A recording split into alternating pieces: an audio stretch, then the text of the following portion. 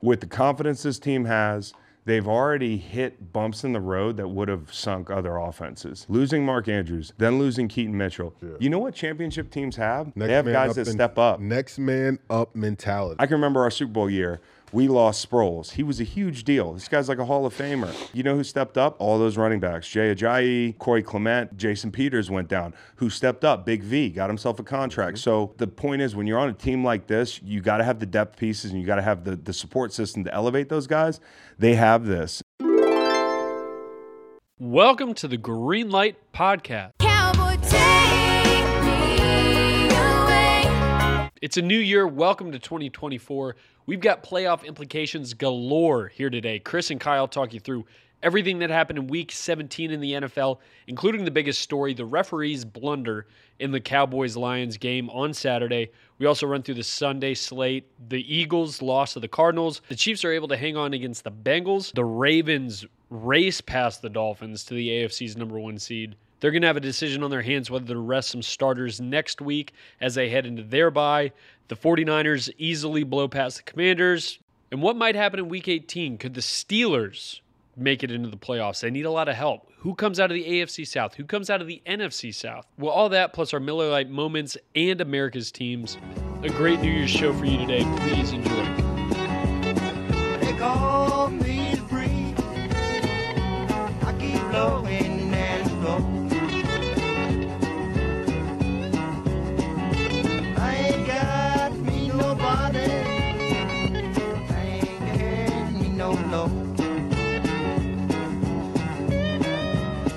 I got the green light, babe.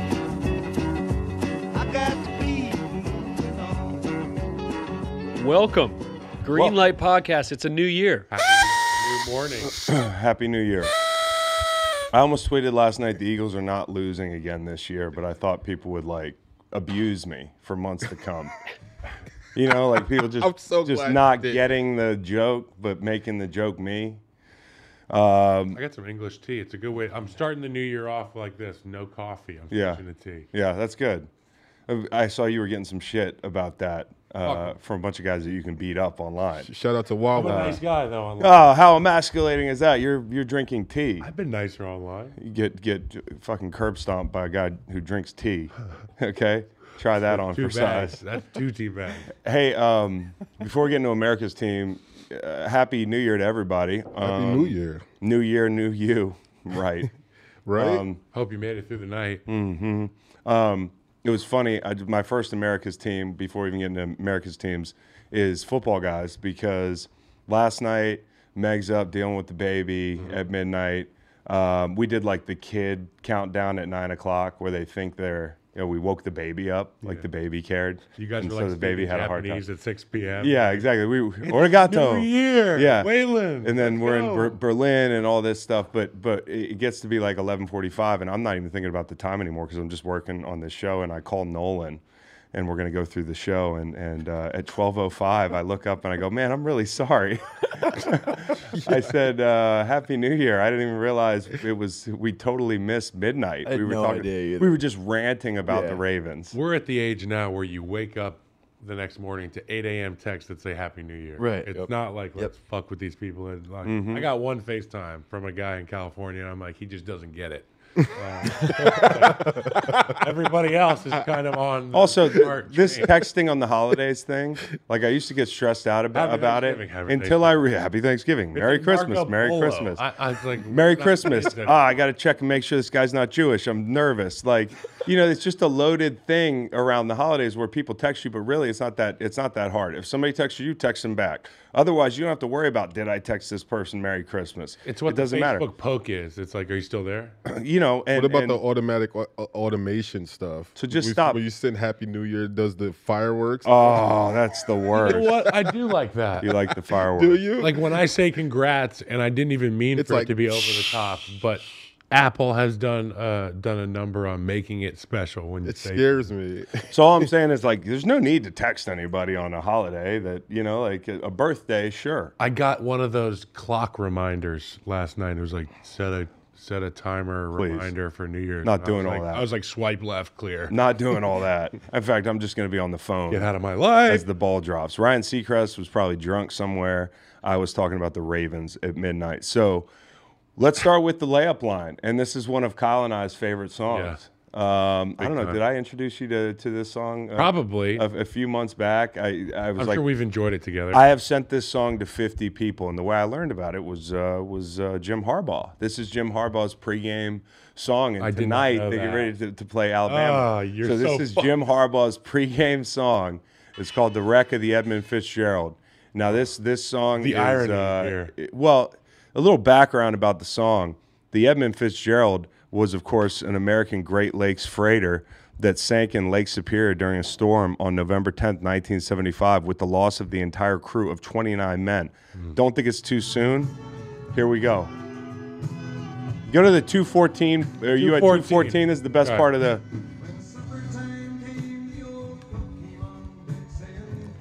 It's too rough to feed ya. Pokemon. The cook came up like, you're going to Well, listen, be wait. hungry. At 7 p.m., the main hatchway gave in. He said, fellas, it's been nice to know you. How hardcore is that? That's the mindset. That's the Jim mindset Harbaugh of, football of team. dudes on a freighter. They're just like, dude, no dinner, and I got worse news for you. We're going to sink. And it's cold as fuck. It's November. Luckily for Jim Harbaugh, it's going to be the granddaddy. They of them say all. if they'd have made it 100 or 15 miles more, they would have made it to Thunder Bay, and they would have been straight. But they sank, and nobody ever found the remains of the guys. Fitzgerald. They found the Edmund Fitzgerald. Oh, they Excuse- found him. But Reed, this is the real layup line today. This is for the people at home. What? Let's go. That's not. This is a trap. Let's go. That's crazy. Lank.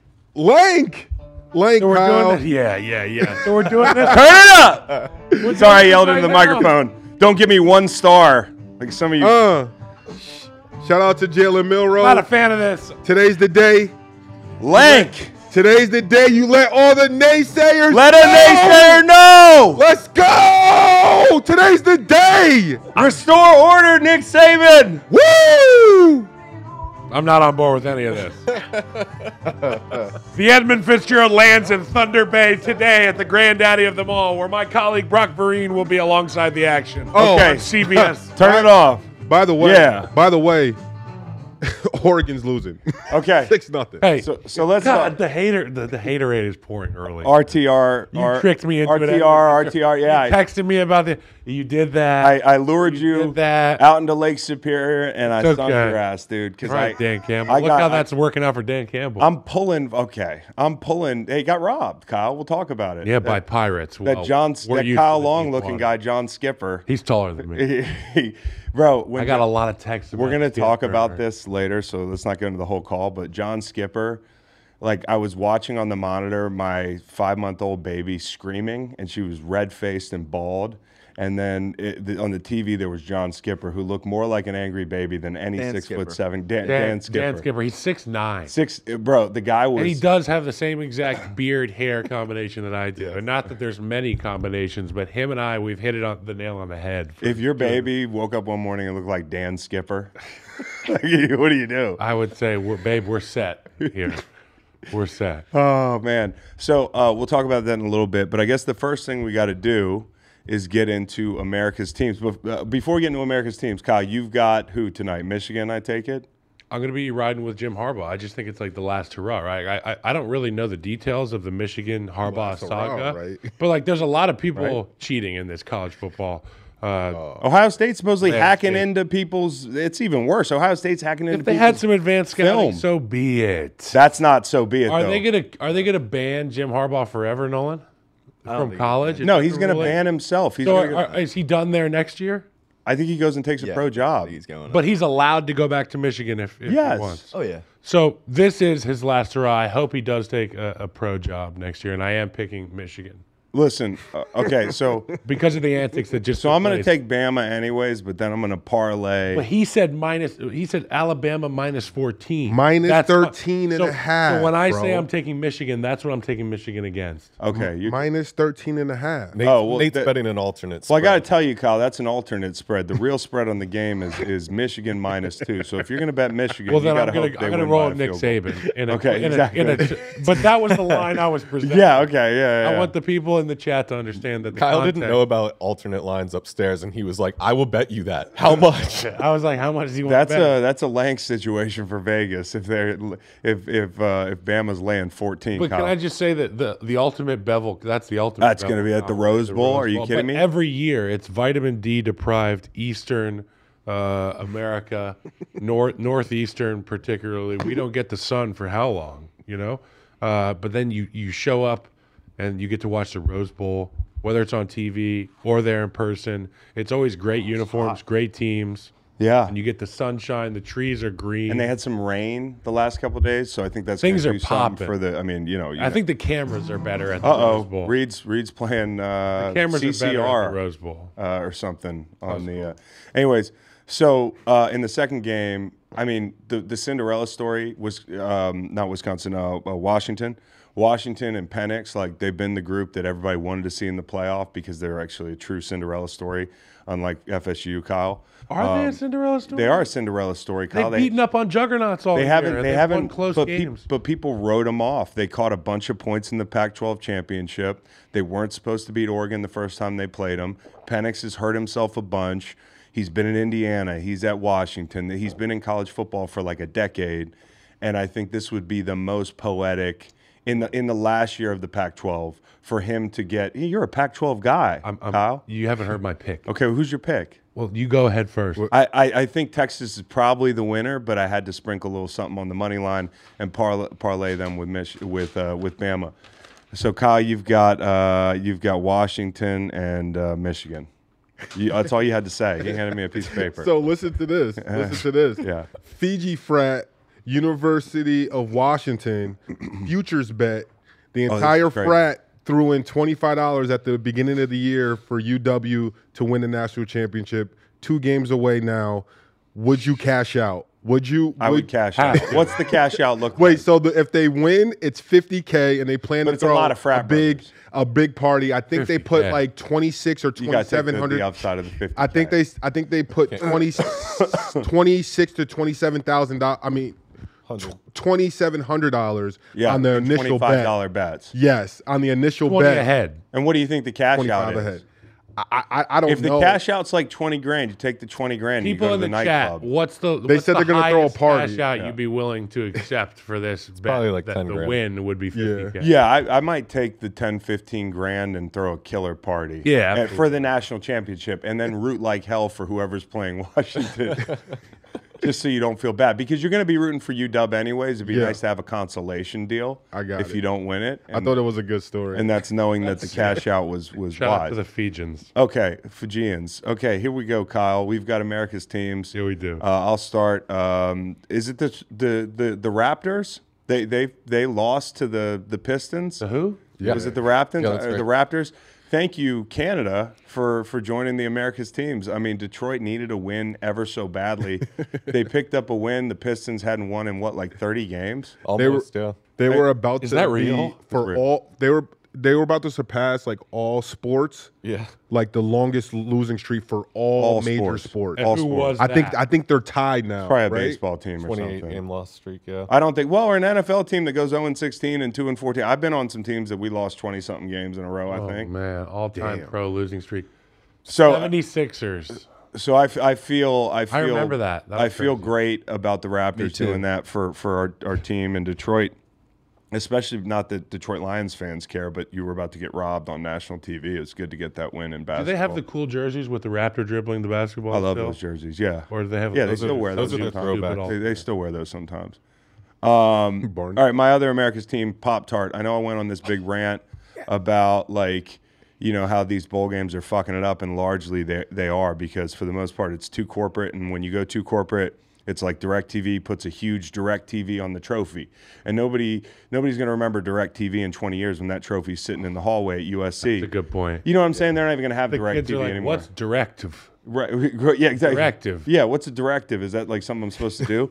I have a TV inside my retina. I don't need dish. And honestly, with YouTube TV and all this shit, like it's already over for DirecTV. But the point is, it's like if you're gonna go corporate, make it fun, Bro. And don't do it like the closer you are to the big bowl games. Don't do it. If you're like the Pop-Tart Bowl, perfect. Bro, And I thought it was incredible. The Pop-Tart. Coming out of the toaster, Yes. the Pop-Tart going David Blaine, disappearing into the toaster at the end of the game. Like, The what are they going to trophy, do? And then he the became trophy. You being ate a the toaster. trophy. You could eat well, the trophy was a toaster. You could put Pop-Tarts in, but the players ate a giant Pop-Tart at the Bro, end of the game. when And their dirty gloves and all their germs that they've been out getting at the bowl game, they just shared them. You know, it's like it was kind of gross, Bro. But it I was loved great. it. It was great. And to think about how you can build off this, and maybe you think about like having the s'mores Pop-Tart and different flavor Pop-Tarts, and maybe like asking teams what their favorite is, and then that Pop-Tart gets to Blueberry. go in like to the toaster after the strawberry, win. yep. Like I think this is going to be amazing This is what from you know here it's to good. come. There was a shot of the Pop-Tart mascot behind the ref, and the ref was like giggling and trying to keep a straight face. And I said, "That's me in my kitchen at midnight, with the snacks behind me." And I'm giddy, and you know the snack's gonna get you, but you're trying not to pay attention to it. And if I had Pop-Tarts in my kitchen that night while that game was going on, I would have destroyed the whole box. Okay, and then lastly, Pop-Tart as a team. teams with black uniforms. The Saints, the Ravens this weekend. You had Missouri, you had Oklahoma State. Like a lot of teams with black uniforms got the win this weekend and looked good doing it. Not saying the Ravens look great. I don't know why they went with that combination. But Missouri looked You don't awesome. think the Ravens looked good? No, they had the purple pants and the black top. I would have gone People all said black. that was OBJ's, peak aesthetic. That might be. Oh, I don't know about that. I mean, That's what they were saying the on, Giants on the old X app. uniform is. And that was my initial reaction. that's my reaction. But it's too. kind of his heel look. I don't really have a lot of America's teams, Kyle. I guess America's team will be you at home, counting all your New Year's resolutions, and we'll see. It's just begun. So whatever you did this morning, you went for a run. Okay, we'll see. Check back in 2 weeks. New Year's resolution: eat my boogers less, blow my nose more. Do you eat your boogers? I'm just kind of making a mockery of New Year's resolutions. Oh my God. America's teams. I do need a tissue though. If you guys have one back there. Tissue. America's teams. I'm gonna do like a look ahead instead of doing like power ranking NFL teams right now. I'm just gonna be saying these are the guys who I think you should buy into. If you're a fan and you want to become a fan of a team, we talked about the Chargers. It's good real estate value right there. Like they may suck at first, but you got the good pieces. For me, number one future. Here, Kyle, blow your nose with this Thank you. big. Number one future America's team. I just got to wipe, I think. I got this schnoz, dude. Number one future America's team, UGA, University of Georgia. Oh, Football Academy. can I forgot. Georgia's my fifth America's team. Well, then we're going to Okay, share. good. We'll That's share a it. dynamite segue. Yeah. into So my number one. Talk about the future, and I want to talk about this weekend. Well, I'm going to talk about the future because this, like, if you're a Georgia football player, there's nowhere that you're going to transfer to give yourself a better chance to win. Like, you're surrounded by the best. Georgia is what Alabama was for so long, where it's like, no, bro. When we get to the league, we look at the guys in our lot, and like Eddie Jackson came to the league from Alabama, and he looked at me dead in the eye and was like, "Oh, we could have beat y'all last year," and I was like, "You're a fucking kid. You don't even know what you're talking about." And then I watched him play, and I see all the guys he played with play. You said he could have beat the Bears? Yeah, it was, during training camp. He said that in the locker room, and all the guys in the locker room were like, somebody kill him. Here's the thing. That guy He on looked the, at he was like, no. that guy on the He does Panthers. like, nah, bro, we would have beat y'all ass. That guy on the I'm like, I love bro, that. like, that guy on the Panthers this year, he's the guy from Alabama 2 years ago. So No, it's Eddie just a little Jackson, different. it was 20. No, I know. I'm just talking about. I'm talking this about was year to Jalen year. Hurts, Tua Tagovailoa. These were the guys that he was playing with. Yeah. So Georgia is that now, number one America's team. We don't even transfer. We're just going to keep this stock rising. It's like magnetic. There's a game called Snake.io on the phone where you move the snake around, you eat other snakes, and you get bigger and bigger. Georgia is just going to You think they're like snake They're just going to keep getting bigger unless they eat themselves. Can I tell you something about Georgia this weekend? Because I really did write this down, but as you know, like my notes are everywhere. Georgia is an America's team for taking care of Florida State. And I know people are going to say, Florida State, the way they lost because of all the opt-outs and everything doesn't change anything about the Florida State argument for the playoff. And you're right. It wasn't a good argument in the first place. I think that's the whole thing. Like, for you to prove to people that you deserve to be there, you would have had to play Georgia tough or beat Georgia. And your guys opted out. That was their decision. So part of being a team is deciding that something's important enough to you. And if it were more important to prove that point, guys would have played. Okay, and I think Georgia's depth is better than your depth. And I don't care how many videos Danny Cannell puts out where he's walking through his giant rental home. That's what Danny's doing. Danny, it's a nice fucking place. A lot of staircases, though. So I don't know what you want if you're a Florida State fan, but that was your chance. And I think Georgia's an America's team for just quieting that down. If anything, though, people made more noise after the game, but we just shouldn't go back to this argument anymore because it was so fucking ugly. And Kirby Smart, I've seen this a couple years in a row where they get into a bowl game, and the bowl game might not mean that much to other people, but they look hungry to win these bowl games. And that was why betting them in the first half was like free money. And Kirby Smart put it this way. He said, guys, come back. If you want to come back and play for the seniors. If you don't want to play for the seniors, I respect it. So what do you think about what I said about the future? I love Kirby Smart. Are you gonna? Is there a coach you'd rather play for right now? No, I think Kirby Smart. He's up there. Locker room you'd rather be a part of? He's up there. Sanders. Is there a town you'd rather have backing you than Athens? I don't know. I mean, Lane Kiffin in Oxford sounds fun too. Man, did you see the scoreboard pic he posted? Yeah, bro. I want to go to Colorado. Anyways, I just think they're an America's team. Good for you. You might be America's team, Lane Kiffin. I think they're an America's team because they shut up the noise. I said what I said, Chris. Yeah. I don't feel bad about it. Yeah. America's team, Lane Kiffin as well. Number 2, the Chicago Bears. We've talked about the Bears on this show, but I truly feel like the future is so bright in Chicago. And they have a lot of decisions to make, and they're good problems to have.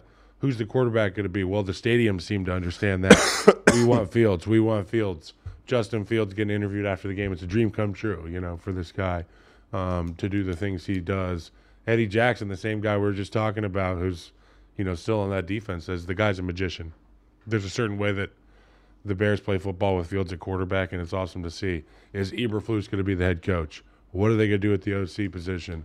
Who are the picks going to be? Are they going to trade the number 1? In an alternate universe, are you going to go after a quarterback and deal to Atlanta? And here's the funny thing. The irony of yesterday being a quote-unquote tryout game against Atlanta, for Fields. People in our studio were like, yeah, it's a great opportunity for him to showcase his skills to Atlanta.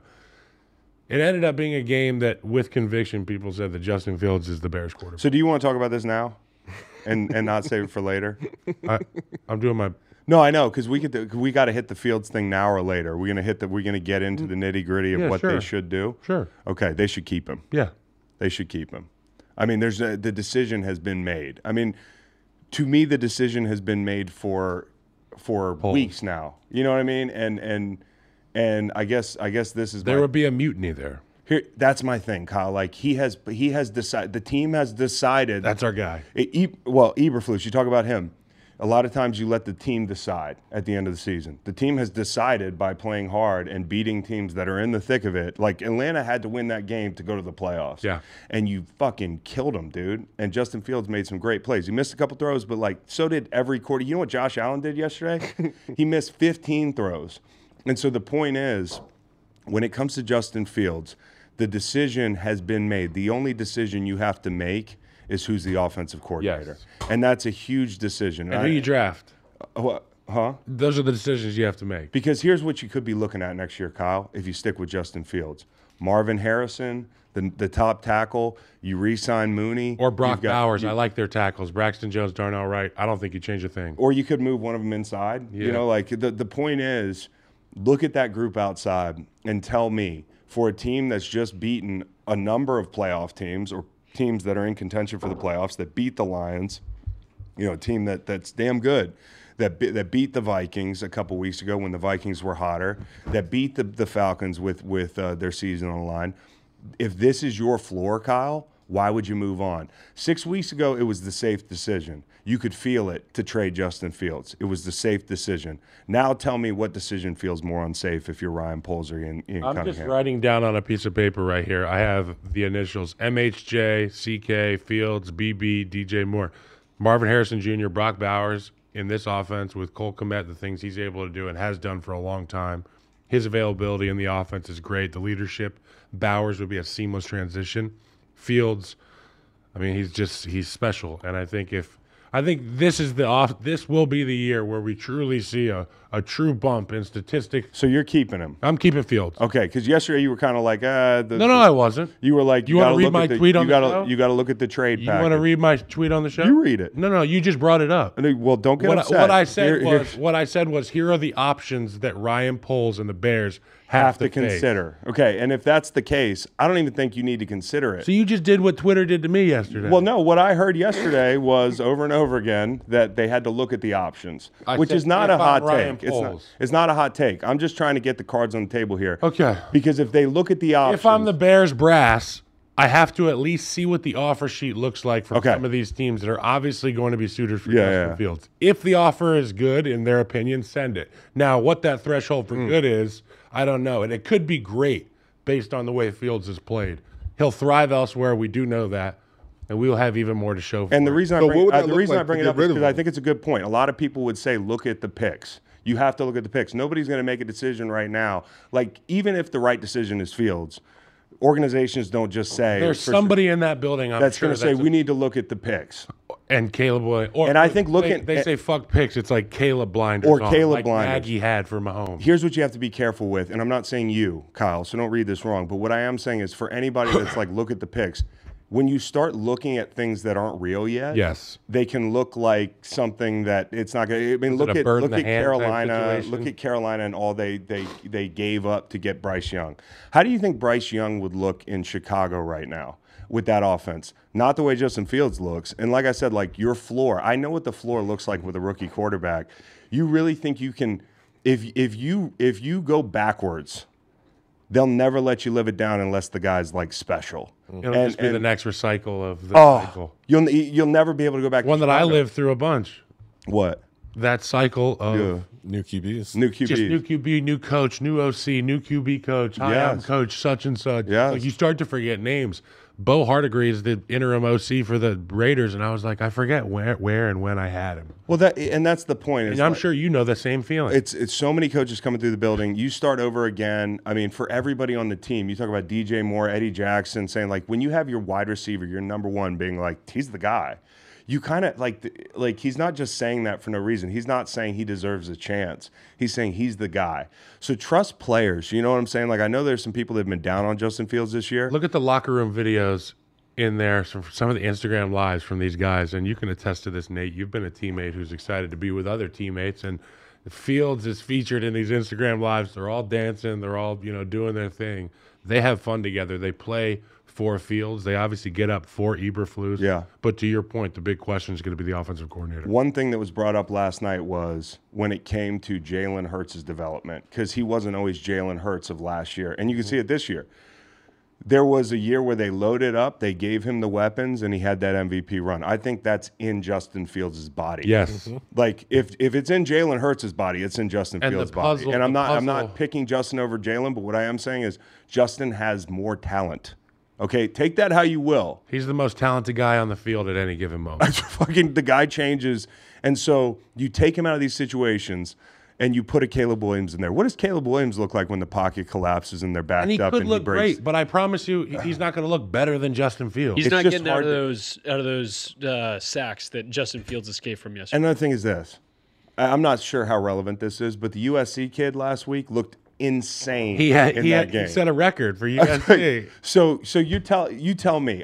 There's too much unknown, and when you have a known commodity, when you have a known commodity, it's not like having a game manager known commodity. You have a guy with a high ceiling. But go get Marvin Harrison Jr., right, Chris? You got to get a wide receiver, right? And just the load wide up. receiver. But imagine you and have it's one of those drafts where it's the wide receiver. Imagine you have that defense and then that offense. Like, how many groups in the NFL next year would have a better group outside that you could say for sure? So that's why the Bears are the number 2. They could be America's team next behind year. And Bears fans, look, this is great news. I just talked about the Georgia Bulldogs and Kirby Smart and their dynasty that they're building. The Bears have that ability. And I know Ryan Poles and we know Ian Yates Cunningham. Those are bright young minds in the game of football that you got to get to know because they're making the right decisions and they will continue to. Number 3. Real quick, somebody just typed this. Caleb Williams didn't have Chicago on his list of teams he would go to. That was, I think that's based off that tweet where he's liking a tweet. It's an aggregate account. Where somebody says Chicago's not right for this guy, and he likes the tweet, and he's like, basically by liking that tweet saying, yeah, I see you, bitch. Like, fuck you. You know, like I like your There's multiple ways to interpret that. But to me, the one way to interpret that is I'm not going to go play for Chicago. What are they saying? Do they like Why what we not? say about Who wouldn't want to go play for It's the Chicago best right city- now? it's- Of all the teams in the top 5, where would you want to play if you were quarterback? You want to go to New England? Nah. Like I don't know, but I don't know that kid's background. Like I don't know his background. Like I don't know like where he has family or where he doesn't have family. Maybe Well, I'll tell you what, something like Chicago's that. right in the middle of the country. Yeah, family on all Easy sides. for everybody. I guess If you so. go to Surrounded by if you go to family. Tankathon NFL right now, which is a great website, it just gives you a draft order. Percentages It's and- pretty. But you know, Washington is hot on Caleb DC, Williams. yeah. Okay, New England. I wouldn't want to go Magic play in New Johnson, England yo. before I'd want to go play in Chicago. They have everything there for you. You wouldn't want to go to Washington over Chicago if you're a football guy. Well, bro, you're thinking you have to think like a young 20-something-year-old. Like How do you Yeah, know he's how not he's every thinking? young That's- 20. I'm How do you year know old. how he's thinking? I mean, the fact that he liked that tweet, like I don't know. There's a lot of things he's done that I don't don't know. see it that way. I think we're willingly jumping out of the gym for a narrative. Him saying that he wants to go ball up and cry with his dog, like after a loss, like who knows what he's thinking about? It's just saying like things like that. It's just like, why even put that out there? Why say that stuff? Why like a tweet when you kind of know everyone's watching and looking at it? But that's the part about being 20. I don't think you're thinking Yeah. that way, Yeah. that everybody's watching. I just think you're just like, I have done things. And that's on what I social- mean. Like I don't know what like why he would like if it is leaning towards I don't want to go to Chicago. That's why I like this tweet. Or like you said, like I know more why. like This team's I getting know good why. traction. Hey, it is. And let me tell you this. Out of the top 5, there's no team I'd rather go play for than the Chicago Bears. Yeah, let's go. Not only is it a great football city, but they've got a fucking defense lined up. They might have stability if Eberflus is back. They, the coordinator, who knows? That's the biggest decision they have to make, but everything's there for you. They have better weapons than New England, better weapons than Washington, better defense than both those teams. out of the Arizona, top 5 though, like wouldn't you like if you're a quarterback, a young quarterback, you may be thinking about like who has the best O-line, like where I'm going to be maybe protected. and in a year, they might have the best O-line out of that group. They might have it right now. New England, Washington, Chicago. I don't think there's a lot separating those groups. Go look So- at the stats on the Washington stuff. Granted, we've talked about it's a lot. And of Bears' again, fault. to compound the whole thing, if Caleb Williams is in there, how much worse does that offensive line look statistically? Right. Okay, that was good. Yeah. We got it out. Yeah, I just wanted to get it out there because It was we had it for cathartic. later, but it was good because he said, "Well, it's winter stuff. Well, it's It's winter the stuff." breaks. Well, I got to know your take because the But this is Chicago my thing, team, though. the Chicago thing, it's I the want to be Fields clear. thing has been. I'm sticking with Justin Fields. Now you Okay. got to pay the guy, Okay. and that's going to be a Okay. bridge you got to cross. Okay, number 3, the Indianapolis Colts. We love Shane Steichen. We love all these coordinators that came from Philly last year, huh? Yep. Because the other team I got on the list is the Cardinals. Yep. Jonathan Gannon going up and doing his thing. But for the Colts, I can't wait to see Anthony Richardson in his second year. He's been in all these meetings. Mm-hmm. He's heard the breakdown of the film every week. Mm-hmm. There is stuff to be gained in terms of your progression as a quarterback, as an offensive mind. So for this year, if Anthony took it the right way, which I'm sure he did, under Shane, I mean, that you can't help but try to latch onto that team and say they're going to be damn good for a while, just based on how they performed this year. So the Colts are number 3, Cardinals number 4, and the Packers are number 5. How about the Texans? Well, the Texans are already there. No, I mean, yeah, but next year, you think about the way we said this earlier in the year, the way a whole generation of Dallas fans grew up, like watching C.J. Stroud play, like there could be a whole generation of Houston fans, and I think Absolutely. Hey, I want to throw one more in the well, there's a lot going on this year, and there could be some unrest. So I was thinking like the National Guard, you know, and like FEMA and stuff like that. Oxnard, FEMA. You know, it's going to be a real shit show. It's getting wild. I did notice that there was a lot of people enjoying the surf on the West Coast. Yeah, big waves. There's big waves. Big waves. Zuckerberg's got a bunker. There were people crying and laughing and going sick in the same video. I was like, because I thought it was a tsunami. If I was there, I'm like, we got tsunami. Where was the warning? All right. So we're done with. there were no horns. There were no horns. We're done with America's teams. We have an ad read, and then we're going to get into the slate, starting with Baltimore and Miami. So for those of you who came here for that, you're going to get it. You also get the Philly thing soon. Okay. And we hope you enjoyed America's teams. So Monday is still game day, and game day is the perfect pizza day. So make Little Caesars the official pizza sponsor of the NFL part of your game day. Order online during our Pizza pregame 1 hour before and 3 hours after NFL kickoffs, plus all Sunday, to have your NFL game day covered. Choose your favorite Little Caesars pizza or pick the toppings you crave. It's a pizza win. And speaking of winning, everyone scores with convenient delivery or our in-store pizza portal pickup. So grab some friends, order your Little Caesars, and enjoy during the games. Guys, it's Nicely that simple. done, Chris. Pizza. Okay? And, you know, we're going to talk about Baltimore and Miami now. And so I think it played out even more on the nose than what I thought, but Baltimore's the better team. They're the more physical team. And I think more than anything, they're more confident. And so, you know, like confidence is a big thing we've been talking about with the Dolphins. You know, they're every week it's like they say we can't beat anybody good. They say we can't beat anybody good. You beat Dallas. Guys, see we can beat good teams. You know, like trying to build the confidence. Prove it to themselves. And that's why I thought last week when they played the Ravens just know.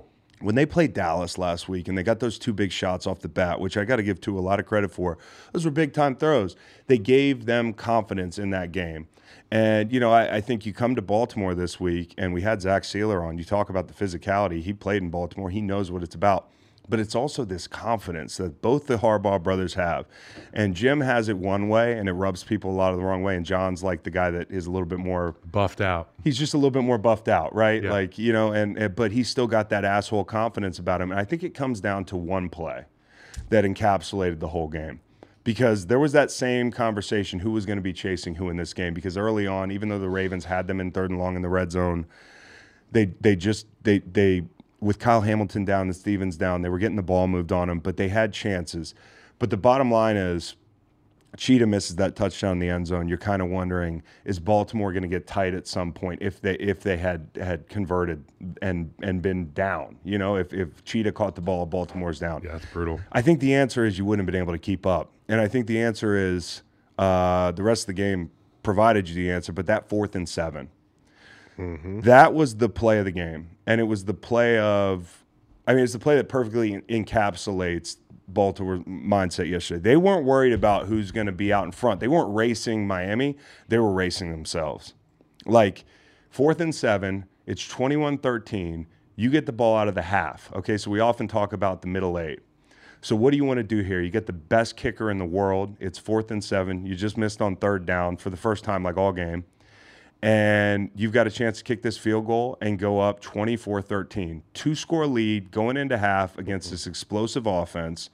Even though they average about 19 points, which I've said for a month now in games they play playoff teams. And where did they land in this game? 19 points. Okay, so when I'm right about some shit.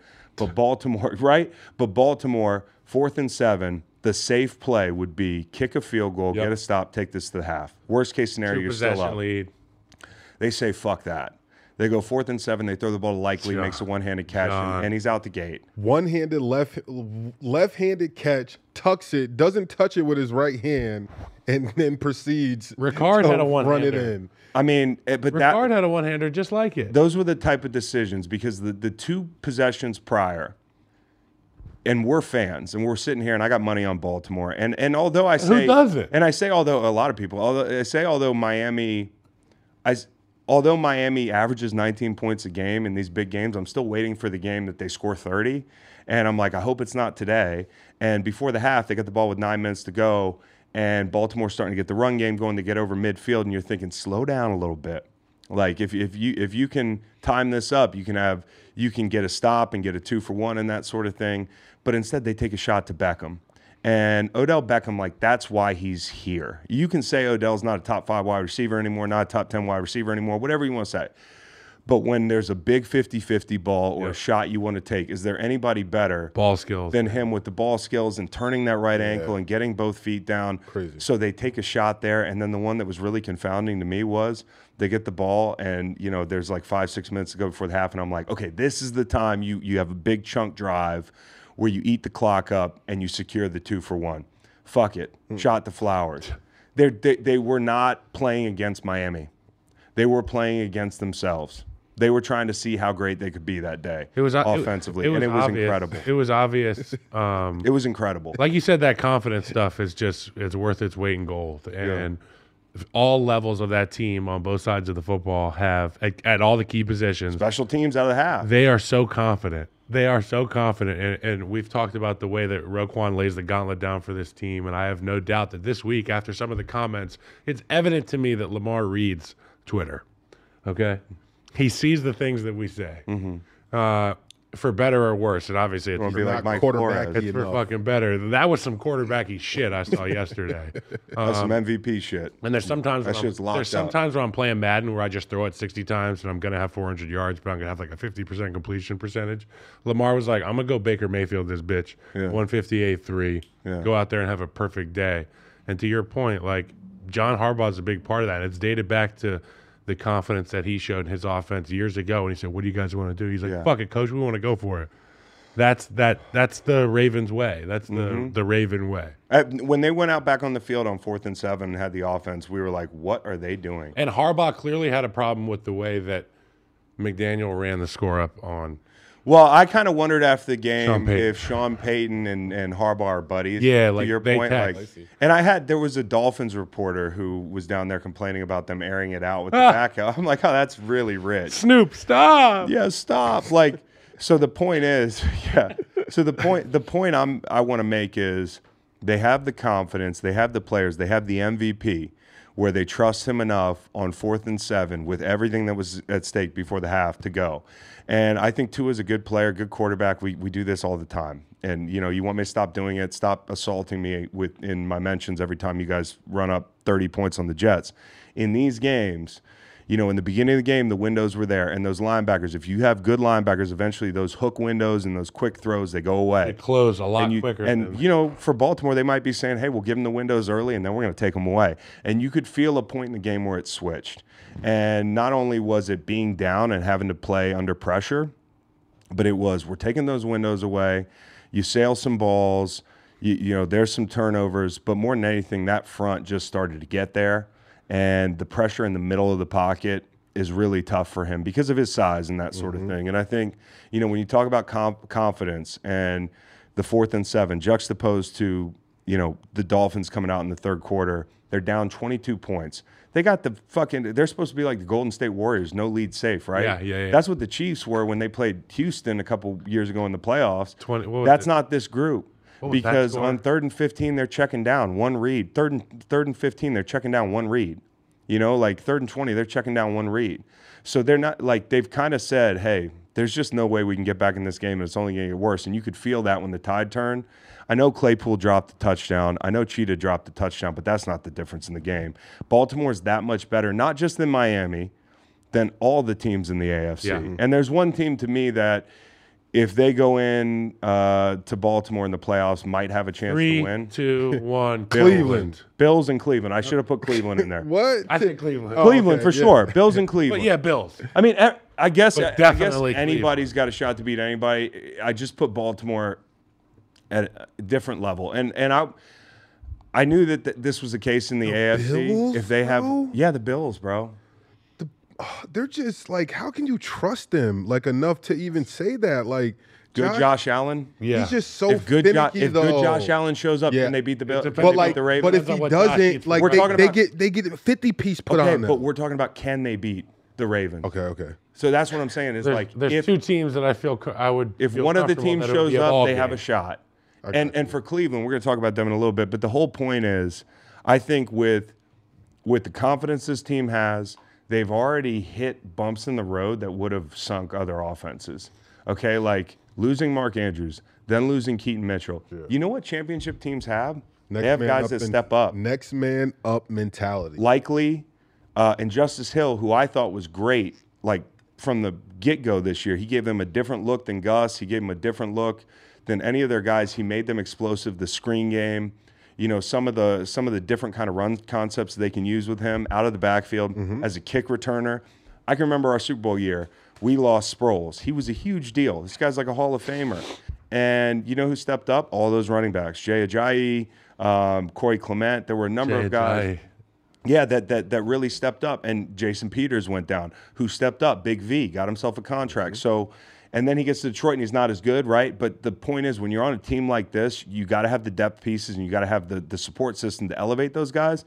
They have this. And so. Hey, and want to say shout out to UVA alum Morgan Moses on that O-line and playing very well, running down, like cleaning it off. He's had a really good career, man. Yeah, he really has. He's been awesome. And what a good guy. He's a guy that he's had injuries before, but to see him still out there playing well and being part of like maybe an MVP and like MVP offense right now, like if Lamar ends up getting it, like you don't get that without your O-line. Everyone up front playing very well week to week, and that's what the Ravens O-line have been doing. And they have played well, but they've also had a couple bumps in the road where Ronnie Stanley's been hurt and he hasn't played well. And so like the point, an MVP is perfectly encapsulated in this guy, Lamar Jackson. I mean, he's everything you want in an MVP. You throw the stats out because when I watch the Ravens, they should not be this good. It's just. Like, and it's not just the quarterback offensively, but Tua, Brock Purdy, you know, Brock Purdy makes some plays off platform. You talk about one-read guys and Goff maybe guessing at times or whatever. Like, you want to throw people in that conversation that Cam Newton was talking about. But, you know, you can see when Tua's off his first read, and it's not 2 seconds, it could be a long down, and it's dangerous. Okay? And with Lamar, it's like the more time that passes in the pocket, the more dangerous he is. Yeah. Now he can also take the quick reads, and he can do the 1-2-3 thing.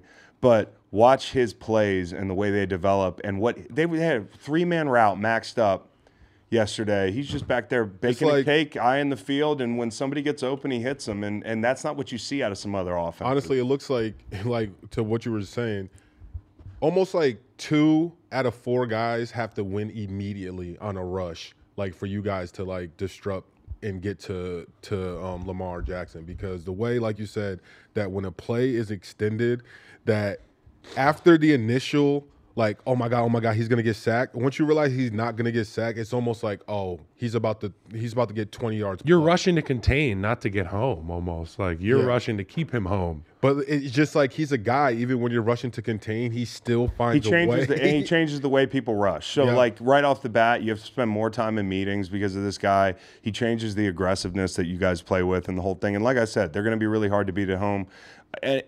There's a couple teams that might have a shot, but more than anything, this win sets up 2 things, okay, in Week 18. The number one thing it sets up is Baltimore and Pittsburgh. And Pittsburgh having a chance to go to the playoffs, okay? Never die. And on top of that, if Pittsburgh wins this game, then we'll talk about Buffalo in a second, but Buffalo then has to win to get in. And Pittsburgh is a 4-point favorite, so Vegas seems to think that the Ravens will be resting. And this is an interesting deal because I just want to say this about Pittsburgh. The run game looked awesome yesterday. They knew if they went up to Seattle and got the run game going, they could win that game. They did, but more than anything, Mason Rudolph, the throws that he made at some points of the game were legitimate big boy throws. They weren't just like game manager. What is the deal here? I didn't have that on my fucking bingo. I didn't have it on my bingo card either, but when he played a couple years ago, who was he throwing the ball to? George Pickens makes a big difference. And I know he didn't have. It's just been a million catches. You forget. But over the last 2 weeks, the big shots, the explosive that he's been able to unlock to Pickens and the new offense. Like I want to be fair to Kenny Pickett. Like I think if Pickett was healthy, you'd see some progression as well, and they might not have had to win that game. But the point is, for your boy, 8.5 wins was the win total, and I thought that was dead in the dirt when Kenny Pickett got hurt at the end of the Cardinals game. I cannot believe what a start to the season. Then between wins 7 and 8, what a crater. And then what a comeback to go 8 and 9 and put yourself in a position now with Mike Tomlin again not losing in a season to play the Ravens, a team that even if the Ravens weren't resting guys, you've already beat them. Oh, call the ambulance. But not for Mike Tomlin. Not for Mike Tomlin. So if they win, they're in?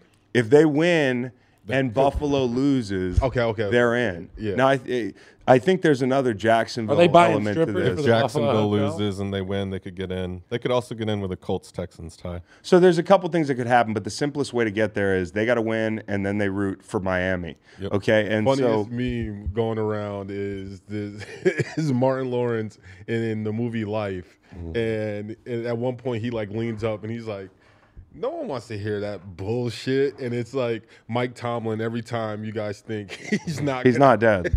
he's not dead. And that's one of the reasons we said a couple weeks ago, like, wait till the end of the season. Yeah. Just wait.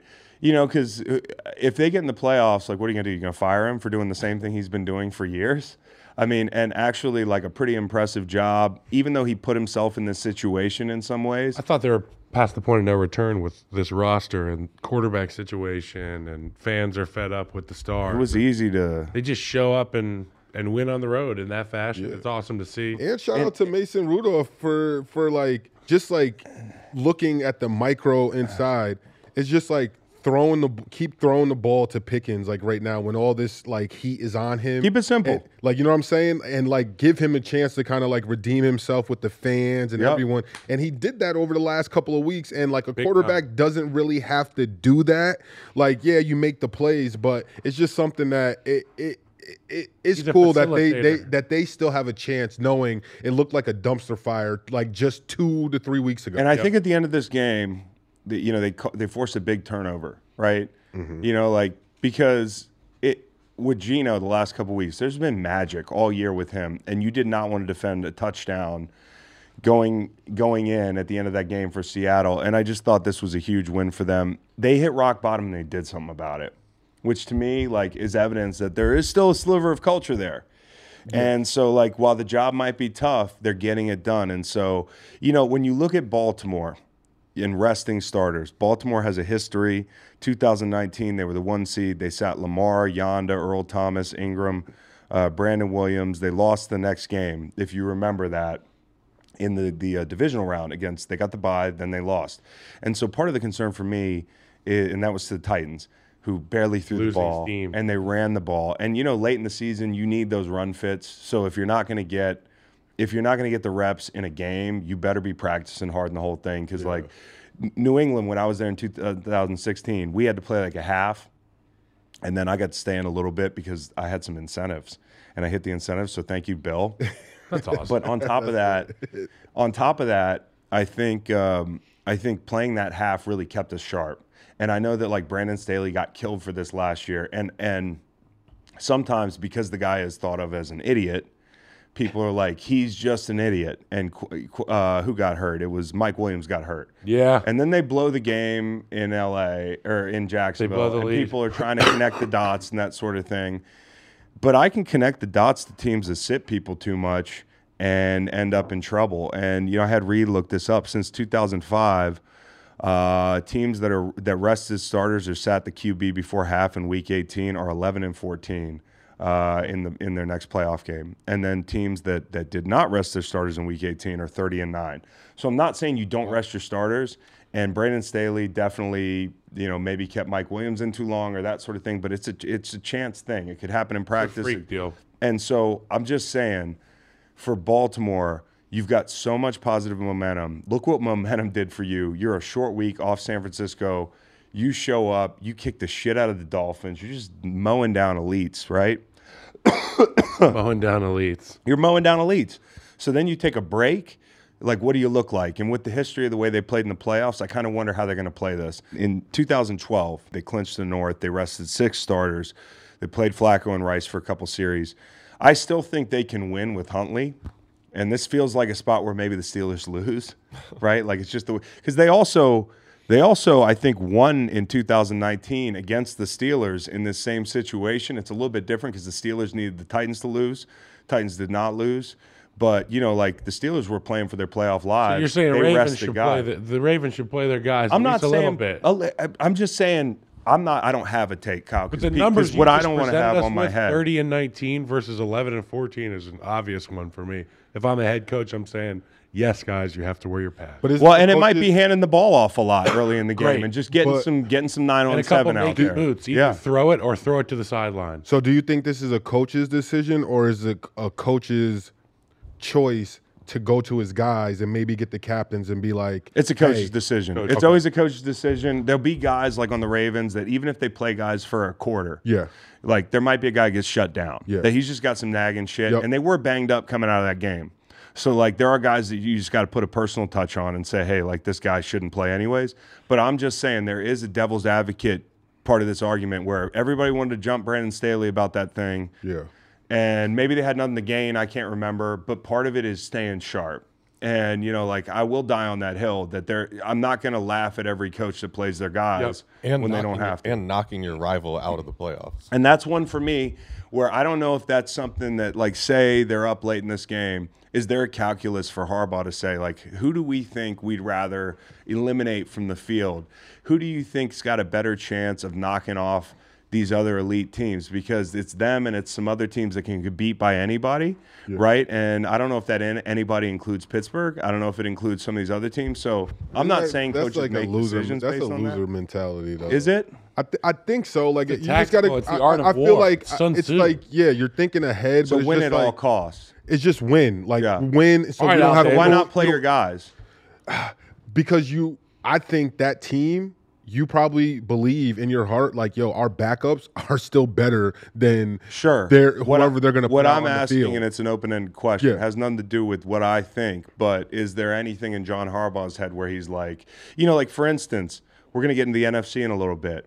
You think if Detroit had a chance at the end of the season to not play the Rams because they look like they could play the Rams and they had to lose a game to play somebody else, you think they would lose that game? I think so, rather than having Matt Stafford come to, or, in some fantasy scenario, hypothetical. So the point is, like, there are teams, and they have the luxury to not worry about it because they're that good, but some teams might say, hey, we don't like our matchup in that first round. We can change this. We can change this.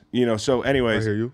I think There's a lot of time to sit and think, when you're these guys. I had it happen to me the one time I was going to make the playoff with the Bears, And there's a with lot of people the on- Vikings and Green Bay, and the Green Bay, they kind of played soft at the end of the season, and they let the Vikings win, so they would play them in the first round See? the following week, and they beat the hell out of them. And the Bears would have got in. That's when we won 10 games that year. so it happens, Yep. and so He got fired. intentionally or not, it just happens where things work out for the better and not Green because Bay. of Week 18. But there is a mirror image game in the NFC that we're going to talk about in a little bit that has a lot of implications. But here's what it sets up. The second thing it sets up, that Baltimore win, not only that Baltimore game against the Steelers and the implications there, but ultimately Buffalo and Miami. And this is going to be playoff football. Because for Buffalo, it may very well be playoff football, because if Pittsburgh wins, then Buffalo has to win to get in. This whole run that they've been on, it's kind of like going to New England and saying you can't just run the ball. You're going to have to throw the ball. And they weren't great, but there was no shortcut. Now there's no shortcut to get into the playoffs. For Miami, it's 6 or 2. For Buffalo, it's in or out. This is going to be fucking huge. And they moved it to Sunday Night Football, which I think is big for football fans anyways. Yeah. But on top of that, what it does for Buffalo, and I think This was a CBS game? I think it does a good. Yeah, I don't know. It was maybe, and then you lose Romo, and now you got to watch something, because I love hearing Romo react to Josh. Yeah. Okay, so here's what it does for Buffalo, Kyle, and you tell me as a player, and Nate, you tell me as a player. But I think this helps Buffalo because they're not looking at that score.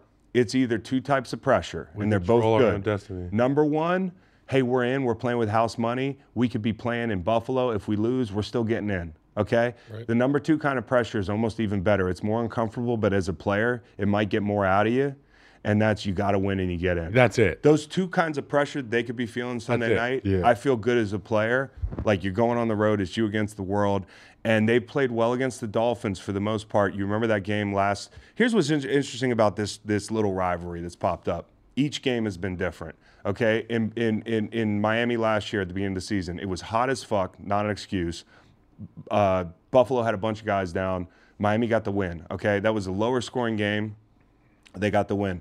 The game in the snow, that was the closest thing to two full strength teams. And that was a classic, and Buffalo pulled it out. Then you get Skylar Thompson against Buffalo in the playoffs, right? So you don't get the Tua rematch or the trilogy. This year, in the beginning of the season, Bills were at like Super Bowl full strength. They've lost some guys, but they've replaced some guys pretty well, I think. And now this matchup is going to look unique in its own right. And I think the key for Buffalo is can they execute the same game plan they had in week 2 or 3 or whatever it was. And I think they can, because the game plan there was take away the flats, have the corners play the run, play them up a little bit and lock down the perimeter. And there are risks there, right? Like if you're playing cover 2 and you're playing aggressive, like that honey hole's bigger, 20 yards down the field and the sideline. Yeah, but for Buffalo, they brought in Rasul Douglas. That's huge. And I thought Rasul played really well yesterday. Like the reason they brought him in is I mean, he's a zone corner with really good instincts. And he can play certain coverages better than others. They've kept him in good situations, and he's flourished there. And he's got championship, DNA, being an Eagle in 2017. Those turnovers that they created at home yesterday are the reason they won that game. Not the offense, not Josh Allen, who did not play well, who missed a lot of balls, okay? And he's been missing balls the last 2-3 weeks. Part of me has wondered, and I've wondered out loud, and this isn't caping for Josh. People are going to tell me I'm caping for Josh. But when you've got a guy that's part of the quarterback run game and they pick that up over the second half of the season, as football players, not everything that's dinged is on the injury report. And if you're a thrower of the football, I can imagine that certain little things, if you're a guy who runs the football too, can linger. Yeah. So hopefully it's not an injury, but he has been off. And I think you'll get his best Sunday night. I really do. But more than anything, I think it's just going to be an incredible game with a lot of atmosphere. Is Mostert going to be back? I hope so. Don't know But yet. I don't know if Waddle? they said Waddle might not play. Okay, so if Waddle doesn't play, I know you're down Trey White and you're down Milano and that sort of thing, but you got DeQuan Jones back. The backers have picked up well nicely behind him. McDermott's still a good coordinator. Do you think you're much worse off than the first time you played him? Because Waddle's down. Because now you got one guy to worry about a little bit more. So The Bills with are Mostert, 3-point favorites, the Bills are 3-point favorites. and the Chubb injury is a big deal. Chubb injury's big. Holland Officially we'll see. out with an ACL. And that's terrible for Chubb because he was starting to play really well. He was starting to live up to that trade because that trade was one that for me was like, Head scratcher. But he was playing well. And now you're down Jalen Phillips, you're down Chubb, you're down Howard. Now they're a really good defense. They have a lot of pieces, but how many is too many to lose? And maybe Howard's up. But they lost Eichenberg last week. And they blitzed the hell out of Lamar. Lamar had a high success rate. It's all about how Josh Allen's going to be dealing with that pressure rate. And Josh has been getting pressured for weeks now. He got pressured a lot yesterday. And in the middle of the offensive line, they got beat bad in some situations. The middle of that pocket, they had him throwing off his back foot. So can Miami do that the same way? I don't know, but this is going to be an incredible game. I lean Bills because I'm just not going to come off my spots on who I think teams are. So do you think that the later game, if we should be worried about now Buffalo has a little bit more time in Miami to hang out distraction? No, I don't the think night so. before? I don't think so. They've gone to LA and taken care of business in night games. LA's not Miami. I understand. No, I think it'll be a benefit because there's vitamin Tinder D. is Tinder. There's vitamin those guys. D, which is not in Buffalo, so they're going to be in Miami. The weather's going to be nice. They'll go on a walk. Yeah. They'll get some nice lunch. They'll actually feel really good. Vitamin D, which is huge for your recovery. And Miami primetime games, not so great. And both of these teams coming off a game with the Ravens, right? Like Ravens and Pats, very, very, very physical teams. Baltimore probably maybe more so, but like New England's still physical. So both these teams early in this game, it's going to feel like the Dallas game, I think, early in this game. Have we sobered up on Joe Brady?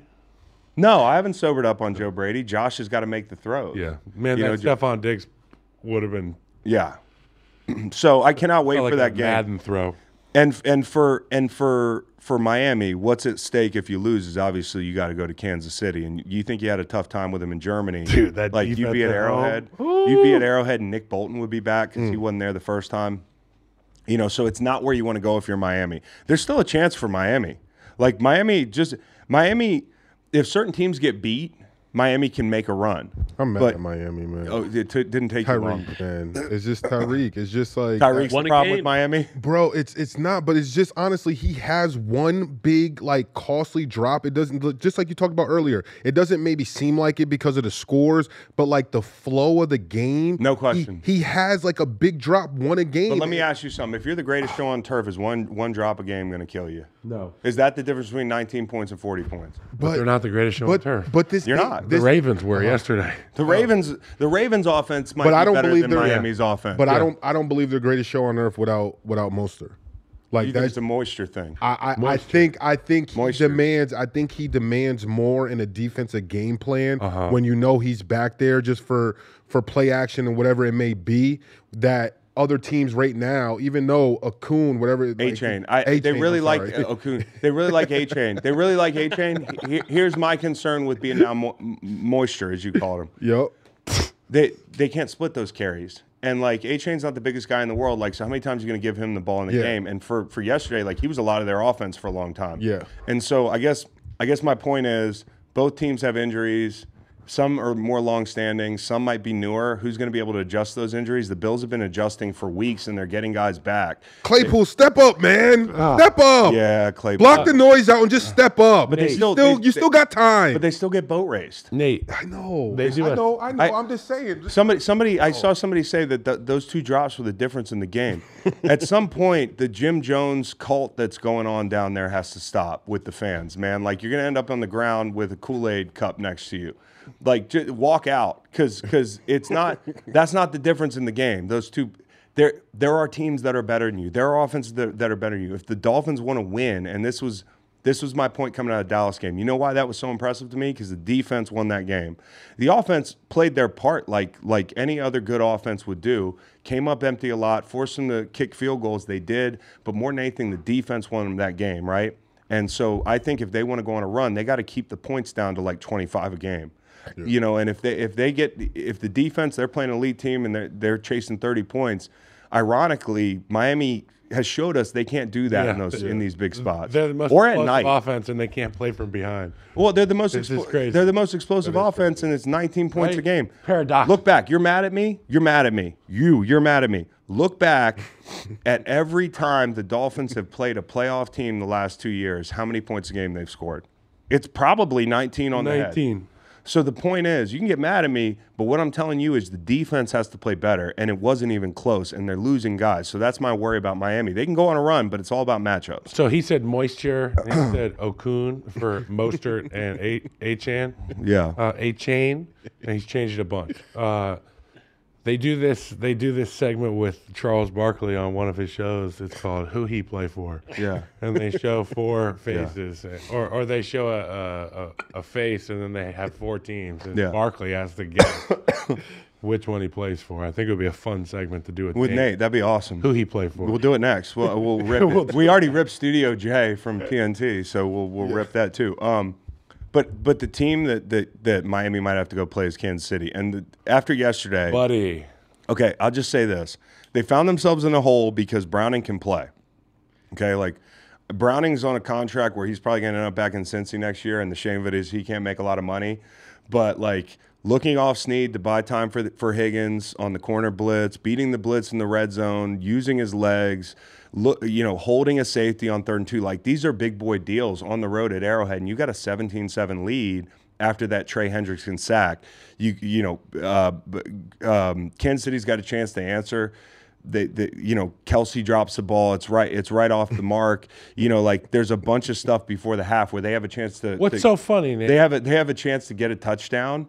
And MVS drops the ball, and you're just like, again, dude, like it's just every time. And you come out of the half, so you fuck the 2-for-1 up. You come out of the half, since he's got the ball, you're down 17-13, right? And since he's driving, and you get a hold, they're in the red zone. But then something interesting happened. Okay, this is hopefully the biggest moment of the Chiefs season. I'm not trying to talk them into to being contenders, because I don't know if they are. But Willie Gay, who was pissed off at Omenahu in the red zone. The red zone's been a sticking point for the Kansas City Chiefs. You saw him on the sideline. He was pissed, and I don't know if it was because Browning got out again or what, but he came through on that 4th and 1 and knifed downhill and made that play, and then they went. And you know why they went? Because the next 2 possessions, something very interesting happened. Okay, the first one, they take a shot to MVS. Surprise, they don't hit it, but it's right there. Oh. And I'm like, okay, they're taking shots. Like just a simple shot, okay? Oh, and the then crosser. and then they go back to Watson for 41 yards. Oh, gasp, there's a flag. It's same old Kansas City thing. It's a hold on Dax Hill. Yeah.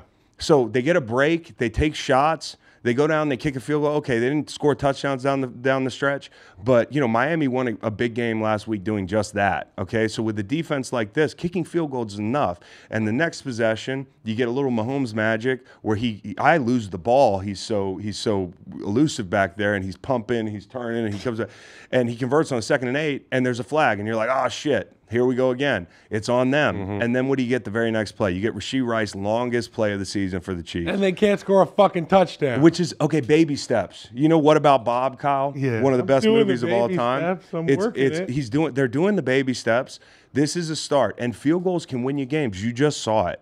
You just saw it. I mean, Cincinnati's giving people a lot of trouble, and you haven't won a game at He's Arrowhead. the only guy I don't blink. When they roll him out there. Yeah. And he goes out there and he leans over and you can see that little hamstring and it's just like jacked as fuck. I'm like, here goes the machine again. Well, here's the 6 for 6 yesterday. Here's the deal. You talking about Butker? That guy's a machine. You got a great kicker. Use him. Kick field goals. You got to kick field goals. Kick field goals. You got a great defense, and this defense has come on in the second half of games.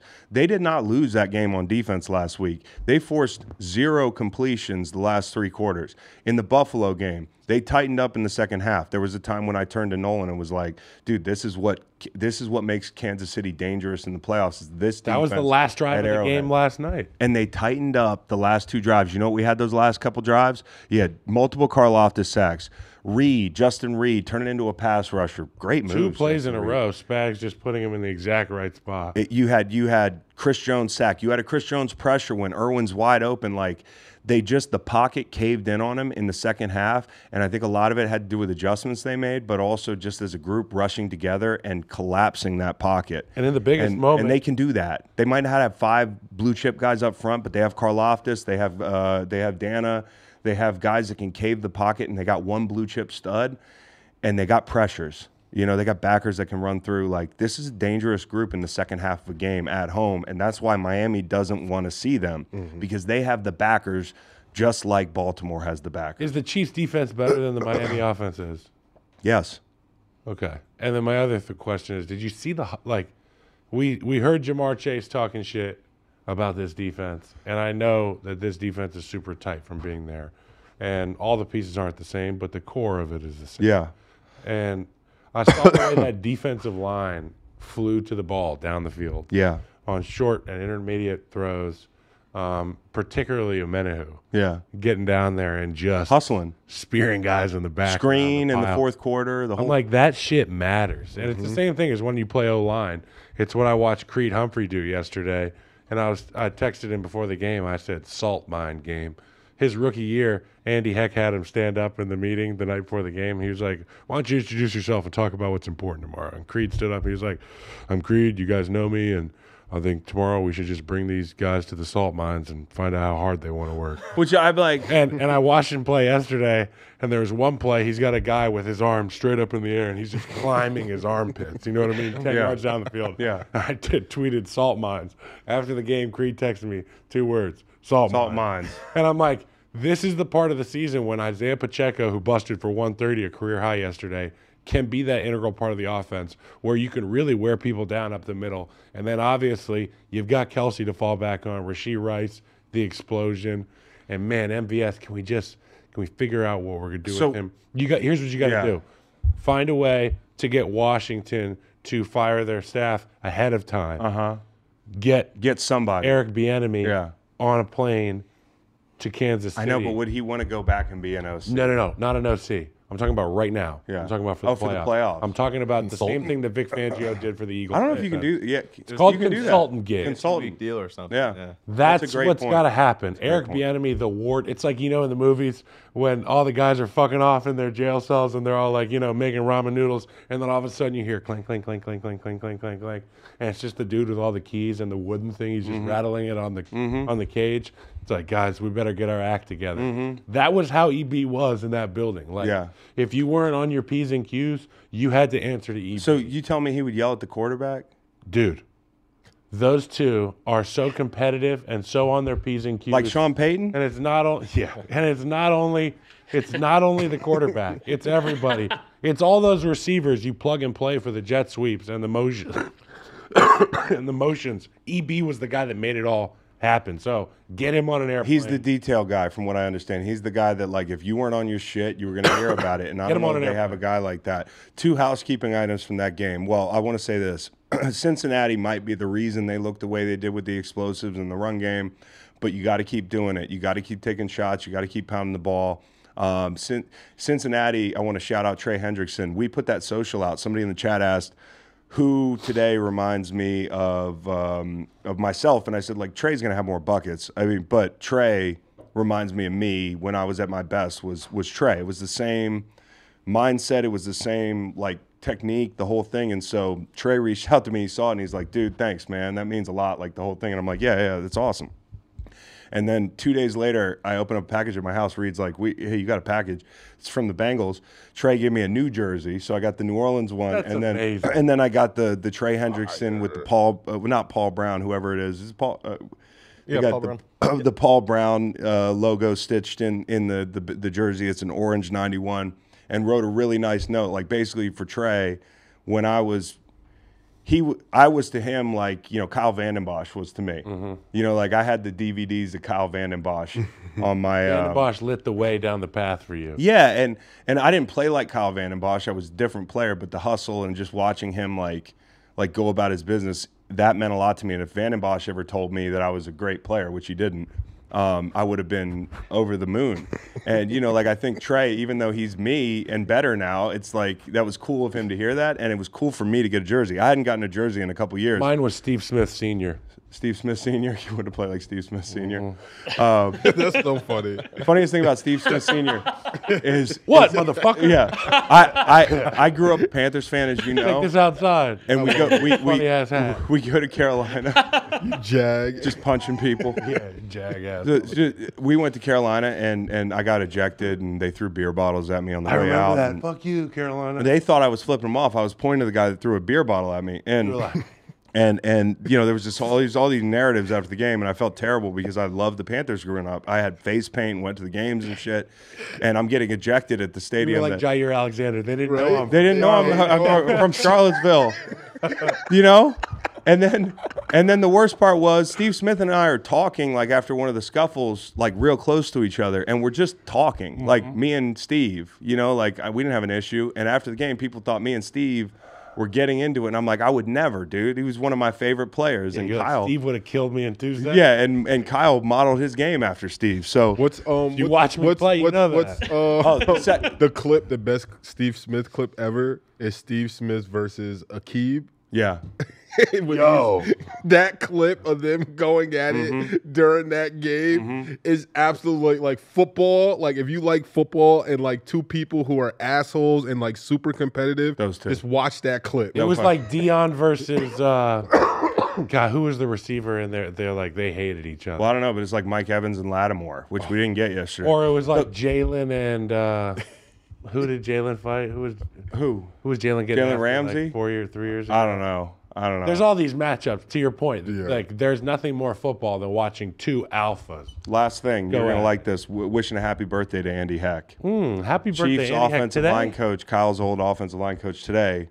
Happy birthday! Got the run game going. We should call AJ him. Green, Kyle. Okay, and then AJ Green. I it should was call him AJ and be Green. like, you're on the Green Line podcast. Great win yesterday. Yeah, he's not gonna say anything. So all we have left to sort out in the AFC is that this whole AFC South mess, right? Jacksonville took care of business. I felt like this is a game where Trevor might have played in another scenario, but Jacksonville and Doug say, hey, we trust Beathard. We trust the defense more than anything. The defense got it done. Josh Allen broke the single-season record in Jacksonville. It was 14 sacks. He's got 16 and a half now. He had 3. He had a hat trick. So good for him. And, like Beathard did a good job against the blitz. Like, so he got them out of this spot. No turnover. Did not turn the ball over. That was executed to a T by this team, ironically, because they haven't executed anything right. But executing this game plan, they got it done. It was Carolina. And now they've guaranteed that if they win this week, they win the division and they're in. Okay, You're in. But you've got Houston and Indy who got wins. Houston, big day from Stroud, big day from Will Anderson. The young guys, Stroud's got, Anderson's got 7 sacks now.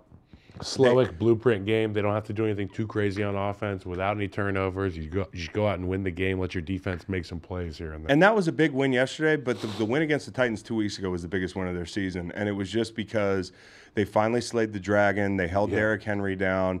They found a way still bleeding this to stay week. in that game. And Derrick was still bleeding this week. Yeah. And so, that was a big win yesterday for them. Indy had a huge win. I thought they had it in control from the beginning. That shot to Pierce on 3rd and 1 with Spillane in Minshew's face. That was a huge play, and it set them up to kind of have control of the game. They tightened up defensively at midfield. They forced a lot of punts and drives to stall at midfield. And the Indy defensive backs, like I know Devontae went off in the second half, but a lot of no-name guys competing their asses off, making plays. They scored on an opening drive again. Like that's been what they've done every game, it feels like, including game 1, Indy and Houston. They came out and they had control of that game. So, I just think for Houston, it's going to be not getting jumped in this game. They're way different than they were that first matchup. There are some guys who are down, but I think this team's grown up. So, it is the game's in Indy, right? And so it's going to be a huge atmosphere. This is going to be another game that feels like a playoff game. And if you remember in that game, Richardson had played early in that game, got knocked out of that game. The QB run game was something they had to prepare for. They don't have to prepare for it now this week. Texans pass rush, 12 pressures, no sacks in that game.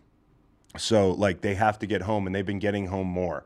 I think that's going to be the big difference is how much better that pass rush is. And Indy, rankings, their pass rush is a lot better now. They're up near the top of the league in sacks. So it might be as simple as which offensive line plays better. Yeah. And I thought Indy's offensive line did a really nice job yesterday. So huge game. The way that lays out is whoever wins that game is in the playoffs, right? Right. And if Jacksonville loses, on top of that, you win the division.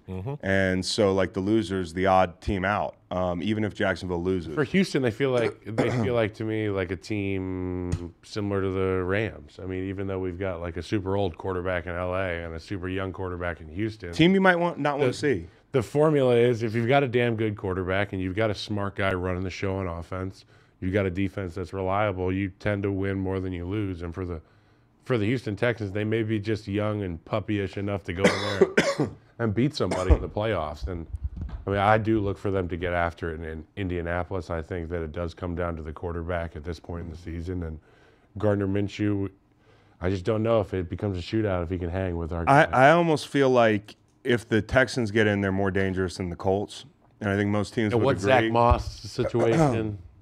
Well, Taylor's back, and Taylor looked good yesterday. Yeah, but they're a two-back team. They are, and Steichen. Because Steichen, listen, that drive where they went to kick a field goal in the fourth quarter, I think they ran the ball 7 straight times. And on the first drive, I think he was 5 for 25 or something like that, Taylor. And they kind of went away from it. Can he do it again? You got to stay with the run game. You got to stay with the run game because these guys up front are playing pretty well for Houston. And so the only team left that we really have to talk about are the Browns. And, there's 2 games this year where the under felt like locks in primetime, and it was Pittsburgh and New England, and we know how that game went. It was like they hit it in the first quarter. We used to say we're going to take the Browns to the Super Bowl, so you got to go take a shit. Remember we used to say that when we were kids? Well, I never said it, but it's pretty. The Cleveland Browns have an opportunity to go to the fucking Super Bowl. We're not talking fecal matter here. Yeah, and if the Browns want to go to the bowl, usually that's a process that takes place in the bathroom. But it could take place on the field this year. Yes. And so, Kyle, that was so well put.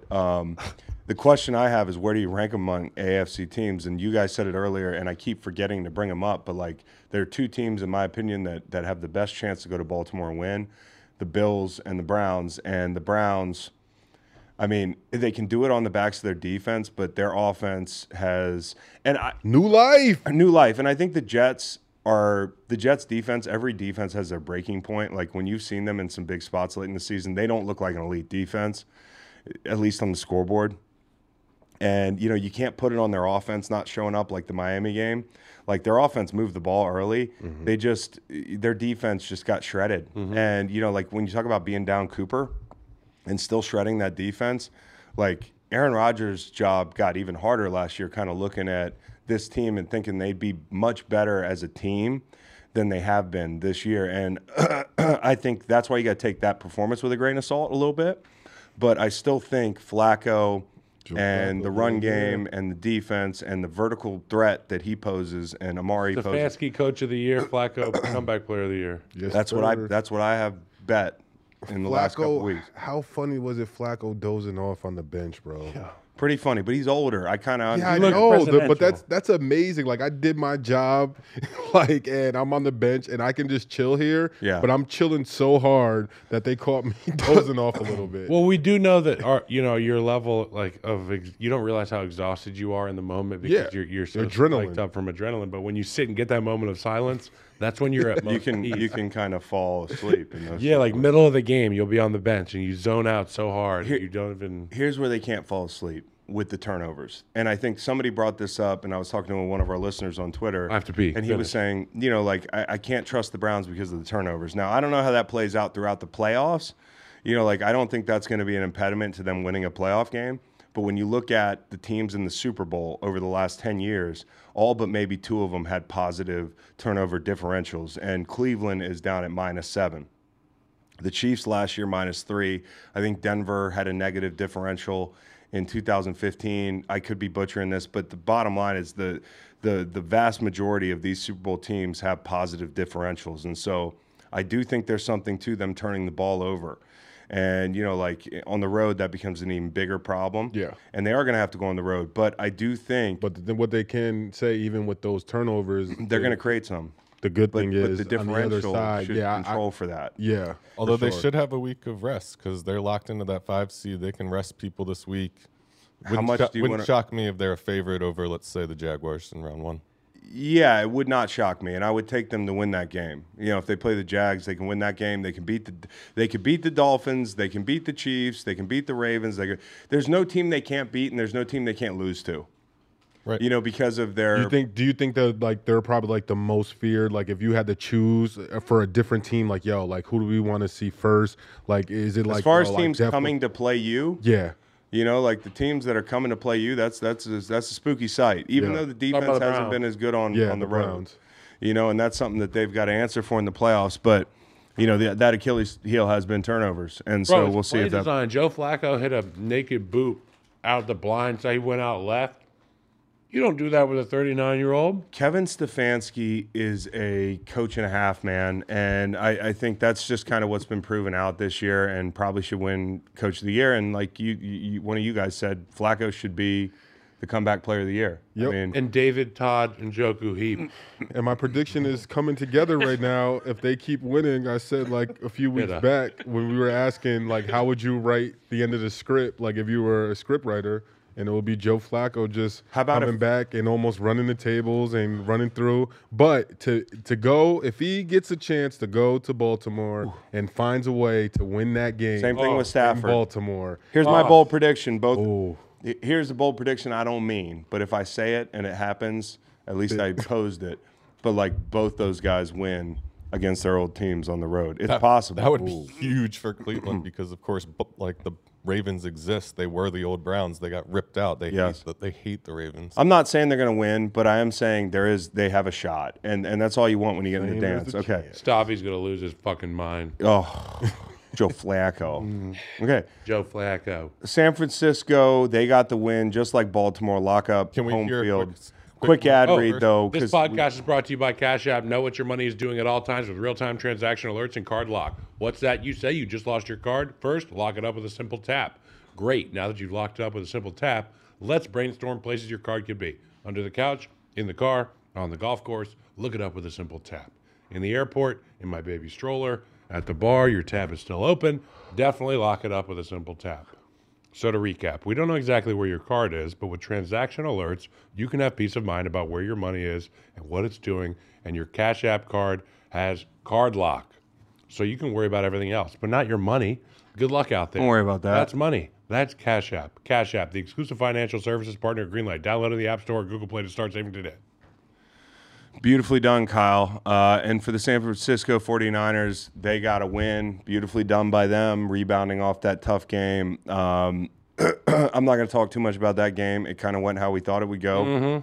Brock bounced back. But the bottom line is they are going to host playoff games, and they have home field advantage. And for the Rams, that's good news, right? Because the Rams, they had to root for the Niners the past couple weeks, and now it's finally come to fruition where the Rams escape with a win. The irony of, and the reason I'm bringing this up is obviously for people at home that don't know this, San Francisco is probably going to rest some starters, just like Baltimore. Whether it's a good thing to do or not, that gives the Rams a better chance to lock up the 6th seed because that's what they want. Right. I think if they go to Detroit, they love that matchup. San Francisco giving them a chance to not having to go play Dallas. And like Matt Stafford, you saw how he played against the Blitz yesterday. Not as great. They had trouble up front, but they got it out a win. Couple picks. Here's the irony for me that Mason Crosby, who was just on the Rams, misses that 54-yarder. And the Rams still have kicking problems of their own. They missed a couple extra points, but I thought, overall, this was – you got your big play from Puka Nacua. You got your running game with Kyron Williams. He's going to get 1,500 yards. He was blocking his ass off. In a year where C.J. Stroud doesn't exist, he's your rookie of the year offensively, and you can't say enough about what he's done. I think this is the floor for a team like this that can run the ball. Even if you throw 2 picks on the road, you have a chance to win because you have good playmakers and you have a run game, and the defense has played smart run game. The defense, as we talked about, has played better than we expected them to. So the guys up front, Kobe Turner. He has 9 sacks on the year, and I don't want to say that too loud because I have a ticket for Jalen Carter for Rookie of the Year, off the Defensive Rookie of the Year. Now that those odds have not changed. He's still number 1, but this Kobe Turner guy in LA, if he was playing on a better team with 9 sacks as an interior guy, threatening to break the rookie record for the Rams held by Aaron Donald, you're talking about him as a Rookie of the Year, Defensive Rookie of the Year. With the way you just laid it out. Yeah, Byron Young is coming on. They are playing better on defense, but they have to win this game. Oh, they cut him. The Rams. Yeah, they cut the kicker. So who knows what they're going to do at kicker, but the bottom line is they got to win this game. That almost lost them the game. They got to win. 2-point conversion by Tyrod Taylor. Decision not to. I feel bad for Tyrod Taylor. Chris, yeah, who had a great game. He did a great job. Yeah, he would have completed the hero arc. I feel bad for him, but this is what it comes down to for them. They go to San Francisco. I think they can win if San Francisco rests some guys. I think even if San Francisco was at full strength, they're a team that's tough for San Francisco. Even though Shanahan's own McVay. I think when you look at the matchup earlier this season, for a long stretch of time, nobody had played San Francisco as close. I mean, they were right there. If they go to Detroit, and let's talk about Detroit, because this feels like a long time ago, but Detroit lost that game to Dallas on Saturday night. Ugh. When it comes to the matchup, I feel like Detroit had to walk out of there feeling pretty good. They should have won that game. Now, if you're the Dallas Cowboys, you could say, hey, we shouldn't have even given you a chance. Mike McCarthy, bad clock management. I don't know why you're throwing there. It's popped up this year against the Chargers. It's popped up a ton of times for Mike McCarthy. This is like a pattern of behavior where he can't manage the clock. Okay, you could also say if you're Dallas, well, we fumbled at the goal line. That rule's stupid. Every time that thing comes up, people are like, we got to change the rule. No, but that's 2 weeks in a row that you guys have fumbled at the goal line. It's the best coveted position on the to your point, you say it's the best rule? That rule, like I think so if too. you fumble it into the end zone and it goes out, that it's a touchback. It should be punishable by death. Yes, absolutely. Like there's no way in hell there should be a rule where you get that ball back. Here's where it might change. You don't get the ball back, but maybe you start at the 5. You ever heard something like that? Getting the ball back. No. Well, you don't start at the 5. The other team starts at the 5. Instead of the 20. If I got a beautiful girl, I take her on a date. I bring her home. Oh my God. And she's like, "Would you like to go up to my place?" And I'm like, "Well, absolutely. That's why that's why we're all here this evening." And you get up to the door, and all of a sudden you're just like, is she gonna say, "Let's walk to the to the 5-yard line and try"? The next guy starts at the 5-yard line. Or is she gonna say, "See ya"? Next guy starts at the 5-yard line, though. That is a crazy. No, but it's true. It's true. It's true. Punishable by death. Yeah. And speaking of this game, that Press reminds me. 1 if you agree. That reminds me of the scene in Step Brothers where everything's going great, and then they fart in the tuxedos. And that was kind of like Dan Campbell. Now in the this game. tuxedos seem a little. Yeah, now the tuxedos seem a little creepy, like going for the 2-point conversion again at the 10-yard line. We're going to talk about all that. But have we ever seen a coach have a trick play that is so tricky that the refs got tricked? They got tricked. Yeah, well, let me just finish saying this before we go into that thing. Like, Dallas came out of this thing, lost Tyler Smith. Like, who knows what's going on with his foot? Not good news. Terrence Steele's been getting beat like a drum. Aiden Hutchinson was awesome. Mm-hmm. The defense played better for Detroit. Like, they really did play better. They looked a lot better. There's a lot of things for Detroit you feel good about. Like, you went to Dallas and made Dallas look different than they've looked at home all year. Yeah, Seattle played them tough, but that was a shootout. You really won a game because they won that game. You want to talk about this? We will in a second. We won a game against Dallas in a low-scoring game at home. And you said, hey, would Jared Goff be able to keep up? Would you? And he didn't play great. And part of Detroit – it's not a new thing, but you know that like Jared Goff's not always going to be better than the other quarterback. And there's situations where it's not a given. And I got a lot of respect for the guy, but there's situations where there's going to be a better quarterback on the other side, and there's going to be a lot of rushers, and there's going to be a ferocious defense, and you might play the Niners, you might play I would have said the Eagles a long time ago, but not you might play you might play the Cowboys again in Dallas. And that's what all this came down to. The end of the game, like this situation, everything that was on the line. You want to talk about the Rams this week? The Rams you might have played yourself into a situation because you lose that game and San Francisco's resting starters, right? Because there's nobody chasing them, where now the Rams beat the Niners and play you at home, the matchup you don't want. And, maybe you don't want the Packers matchup either, but the Matt Stafford coming to town thing, I don't like it. No. Okay. And so, you played yourself in that situation, or the refs played you in that situation.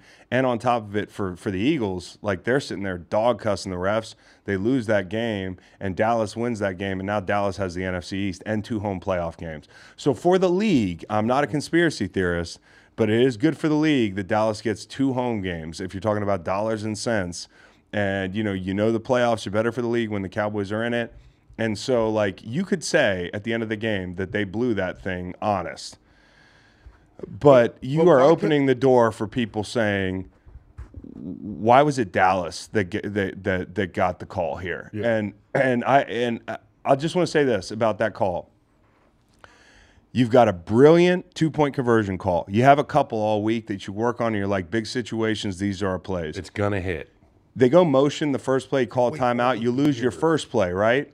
Then you go to your second play, which is that big trick play. Then you get backed up on the bad call, and you go again. And then you go again after you get bailed out on the penalty. That's where I have a problem. And Dan had balls the whole game. The fake punt was ballsy. They didn't get anything out of it because they get down the red zone. Tank Lawrence continues to be one of the most underrated guys in the league. He's created more negatives than any good rusher over the past 10, 15 years at edge, in my opinion. He is a negative machine, and them not being able to get points down there, going for it on fourth, and then the next time laying up and kicking a field goal, I just don't know what they kicked that field goal, and then Dallas goes down there. It was 10-10, and they take a 17-13 lead. If you're willing to go for 2, a lot of people say that's a situation where you're like on the road, you're playing a better team, you don't want to go to overtime. Just get it done. A lot of people look at situations like that and say, hey, well, you have confidence in your guys to make the plays. But I would have had confidence in my guys after that first situation to go to overtime and beat these guys, because you showed enough during that game that you could beat these guys. And so that's where I have a problem with Dan. It's going on 4th and 3, then not going on 4th and 3. And then late in the game, it's taking all these 2-point conversions, and every time you take them, you're one less play in the book. And I know they're from different spots and that sort of thing. Now let's talk about the call, Kyle, because you've been an offensive Before lineman. I talk about the call, this feels to me like for Dan Campbell and the Lions, like the double doink was for the Chicago Bears and Matt Nagy, guys that we consider to be really good coaches, young Coach of the Year type candidates. I hope it isn't the case, because I saw what happened there, but. As it pertains to the game, the call, I mean, a couple things we know. Jared Goff told Taylor Decker, and it's on video, go report. Taylor Decker, and for people at home, report means a guy who's ineligible usually, a number in the 70s or the 60s or the 50s. Or the 50s. Walks up to the guy with the white hat, and you almost make a mockery of the process. It's like, reporting! You've heard it happen in practice and games. But you don't have to say that. You don't have to do it loud. You have to do this You have to make eye contact. It's kind of like, I am reporting. Like, you have to say reporting. Eye contact, words. But the white hat is not present for the – he's on his way out. So what I saw from the ass end angle of Taylor Decker is his right elbow sticking out, which to me tells me that he did report. And I know Skipper, whether he reported or not, that's here nor there, but 68 did report. And I know Taylor. I trust him. I liked what he said after the game, or what he didn't say after the game. But here, in this situation, you're robbing an offensive lineman from a dream play, a dream scenario. You're robbing a coach from being able to instill confidence and faith in himself with his team by going for it, having an answer, having it down pat, and they executed it. And I know you have issue with going for it, but they almost had it again. Yeah. They almost got him down there, the drop. I mean, it was close. Yeah, but again, when you make that decision... Somebody's lying. When you make that decision, Jared Goff's a little off with that ball. And those are the little throws that, we don't talk about. But they already they're won not a deep shot you overthrow or that sort of thing. You have to know who your guy is. And do you trust Jared to make that throw in a situation where it's got to be right on target? And I just wouldn't have done it. I would have. I loved going for it. It was a shame that it was put in the hands. Here's my thing with the. I just hate about like the NFL and the referees and the call, and then for the viewers, like for the money line bettors. We have this referee, the head of the referee, watching the game with us and chiming in and telling us that basically they got it wrong. And they can't fix it. What's the point of having the whole thing? Hey, they're going to New York to help them speed the game up, and they can get calls right. Like, why can't, when it's something that important, why can't they just figure that out? Why can't the red phone ring and say, hey, put him back out? You got it wrong. Hey, put Dallas out there with 13 seconds to go. Like, you got it wrong. That's like, what whatever. it should be. And to Dan Campbell, 2-pointers to come back and say that. It wasn't like they kicked off right after. But to cape for Dan Campbell just a little bit, I would say, it's the end of the year. You don't want to have your guys out there for an extra quarter, an extra whatever. Like, you don't There's want that. Like, you know what I'm saying? You don't want someone to get hurt. I got no problem with doing that. I have no problem. But after the first one doesn't work, after you get... It's the mentality. You're like, hey, you're we're then going on the for floor it. because of the penalty. It's not the same as a 2-point conversion. Like, the math does not support it. And so, I love Dan Campbell. And I love that he doesn't seem to have... He looks at every situation individually. He's not like a slave to the numbers. He's not a slave. He just it's a feel thing and it's aggression, and I love it. But sometimes he just gets himself into these problems, and I think that the way he crumpled up that paper at the press conference. Man, I'd hate to be that piece of paper. And he said today that he wrote the play down for the referees. He wrote it down before the game on paper and said this is what would happen. And that's the worst part about it. And it's the same crew that got the call wrong in the Kansas City game. And I don't think they and the Bears game, they didn't call at the end of the half. This guy, the Lions are now 0-5 or something when he calls against. When he and calls he's been demoted from the playoffs. Yes. Yeah, they're out. They have like a minus 200 yards. But demoting him from the playoffs is an admission that this went wrong. Yeah, I know, and so that's it almost changes. worse. It changes everything. It's almost worse. Like that's like watching, like as you as a fan and you're watching and you're hearing, oh, the head ref is telling us, hey, they got that wrong, and it's just like you're watching, you're like, yo, if he's saying that they clearly got this wrong, how is it allowed? Well, then Rob to have executive power. I heard he did, but that could have been a meme. It's unprecedented, and I saw one of those aggregate tweets as well. Yeah, but like it would be something. But for Detroit, I feel like you got to come out of this game. And this can't be the type of thing that wrecks your season, because I've seen it before where something goes wrong like this for a team, and bury the tapes, don't show it. And watching that meltdown on the sideline, watching Skipper, and I get it, but that's the type of thing that can just can kill the mood, because it's and you know, and then if and when you guys lose down the line, like guys are gonna be like, well, if we didn't if we didn't get Job in that game, we would have played here. Yeah, and we would have did this. So it's a tough deal, man. But it is what it is, and the Eagles had a chance to take advantage, and they couldn't. And I think like Eagles got exactly what they wanted Saturday night. They got Dallas to win because they knew they could leapfrog Detroit in that situation, and they could win out and still win the East. And they show up, and you know, like Eagles fans that have been waiting for this a long time, I'm not going to be able to tell you anything revelatory. I think the number one problem with this defense is personnel. And I don't think that's changing. And a number of those plays, whether it's them not being able to sort out a two-man concept, them you know, DB getting shook by Michael Carter out in the field, like a bunch of little issues. Ringo at the goal line, totally flat-footed, giving up inside release on 4th and 4. These are not just things that they happen to other teams, right? Like you watch around the league, any of those things happen on a weekly basis, but they happen so spectacularly bad with the Eagles. Like Ringo didn't have a shot. He was totally flat-footed.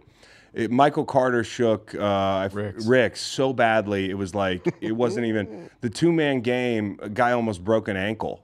You know, like there's just so many situations on the back end. That toss to Connor in the second half, the angles are so bad. The run support's so bad. And, you know, this defensive front, I feel bad for them because they're actually a strength on most teams. You can unlock 100%. That strength. They're not who they were last year. And we said that coming in. Coupled with, like you're saying, they're not coupled with anything on the back end. It's the compounding effect of, you know, the back end being shit and not being able to stop the run with a light box anymore because the backers are so bad. And you get Avonte Maddox back, you know, and usually with Howie Roseman, when he sends somebody to rescue, you're like, oh, it works out. Like that lifeline worked. But Robert Quinn last year didn't work. And I was behind the Robert Quinn thing. It didn't work. But it wasn't a necessity. This year, to stop the bleeding, the Shaq Leonard thing had to work out. It's not going to work out. The Maddox thing coming back, the Byard thing, Maddox, you know, Dortch is the guy's name. He got beat by a guy named Dortch, who's actually a pretty good player. It's just a funny name. Yeah. But, like, you know, you think he's coming to the rescue, it's going to save the day, but, like, some of the biggest plays that you gave up were the guy that you were waiting to come back on, and the same thing with Byard. You sign him, the coverage hadn't been great. Shaq Leonard doesn't look like he magically got faster or younger looking. And so the personnel issues on defense are going to be the reason you lose in the playoffs. You know, like, hey, Eagles could make a run. I know I said last week after the Seattle game, the world's not ending. You know, you're 10-4 or whatever it is. Most years, if you have a chance to win the division at the end of the year, you're pretty excited. I think 2017 made things a little bit tougher for the Eagles, right? Because, you know, the bar's been raised. But now you have joined the pack. Like, you're part of the pack. And are you a good team? I don't know. Can you win playoff games? Yeah, you can.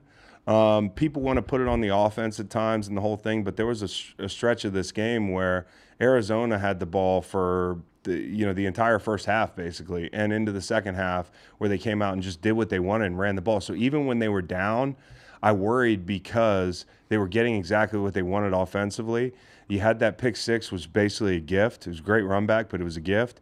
And, the worst part about that was they had just got done with a long drive ahead of that, and then you got to go back out and play defense, and defense can't get off the field. So the Eagles' offense, they were scoring too quick.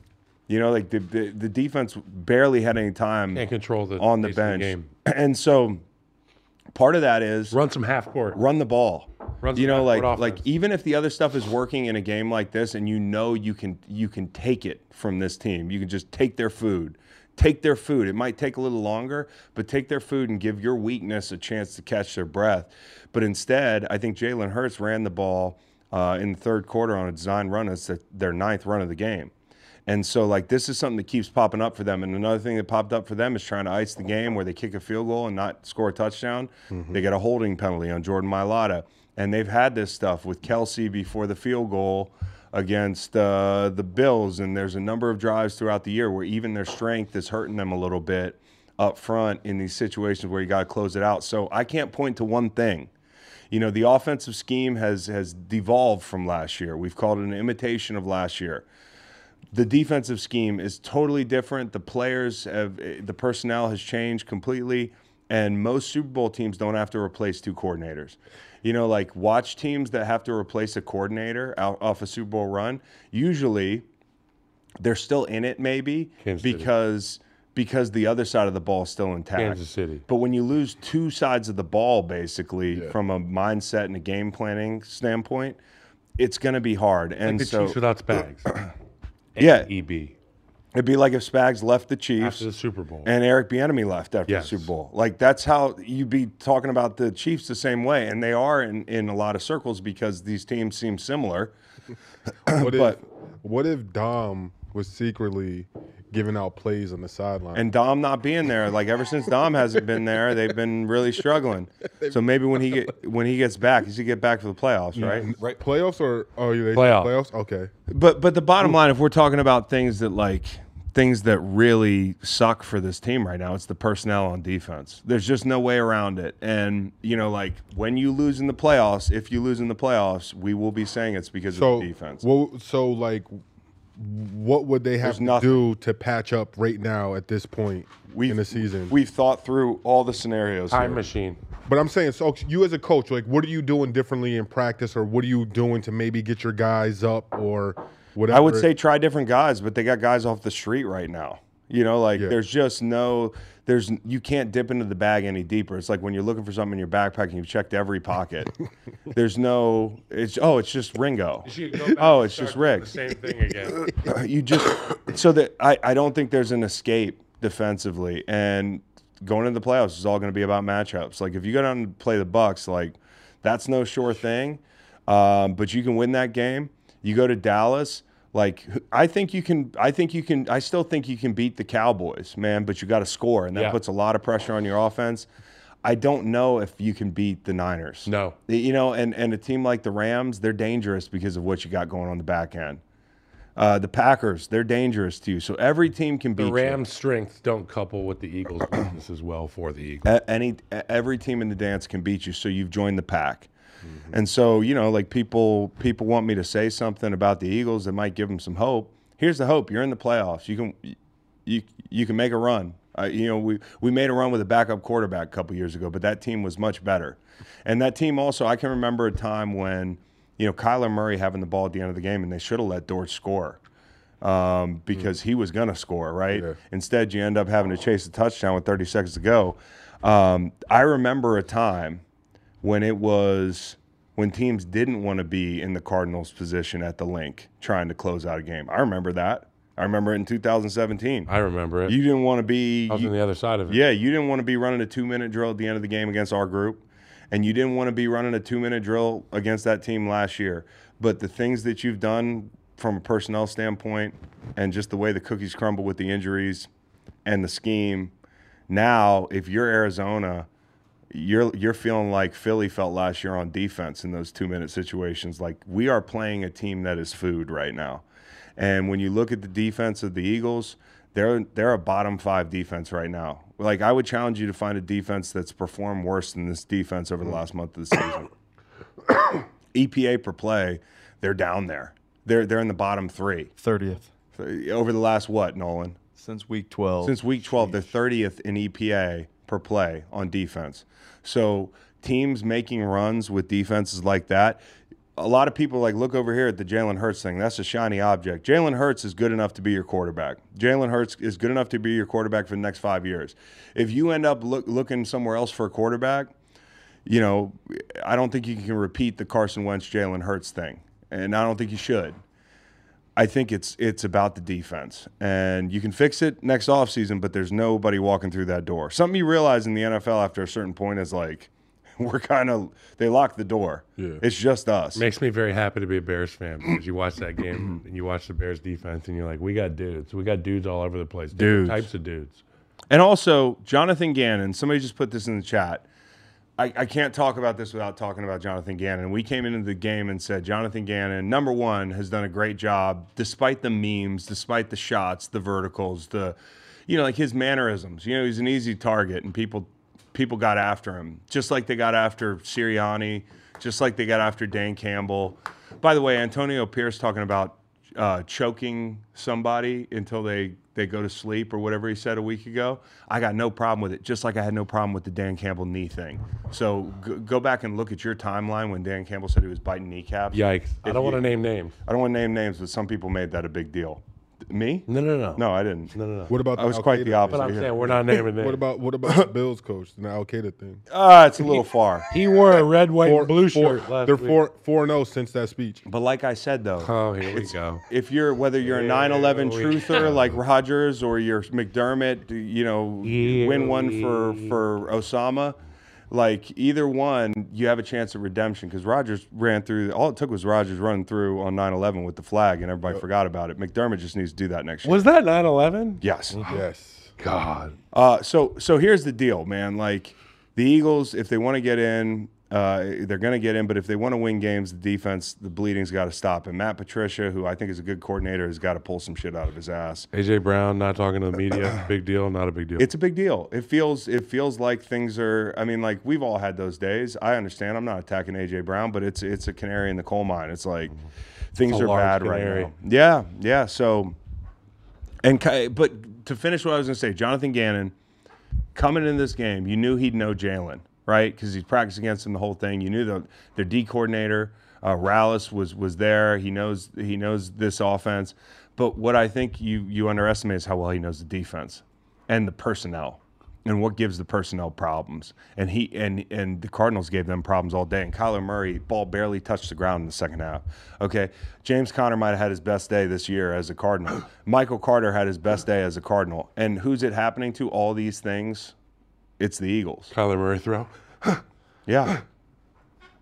Yeah. Gamer. He's a gamer, dude. Just bend his arm. I'm glad he's playing well because he gives them a lot of excitement next year. Because when you see this offense that the Cardinals have put out on the field the second half of the season, they're a real NFL That's why offense. they're on my future America's team list. Yeah. Okay.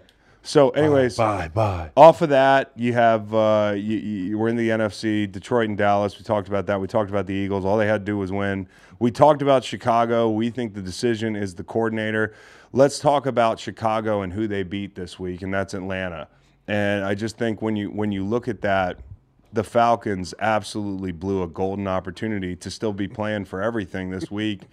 And the Falcons had to go to Chicago in the snow and win. And what a scene. Again, like Kyle, you would think the Bears were playing for the playoffs. The vibe in that stadium, that tells you all you need to know. They weren't playing for the playoffs. They were playing for beyond. They were playing for their future and who was going to be in that locker room. And they know. And that's dangerous. And they know when they rally behind their quarterback, great things happen. And I tweeted yesterday, it's great to see the city of Chicago get behind the quarterback position like this. I've never seen this kind of support.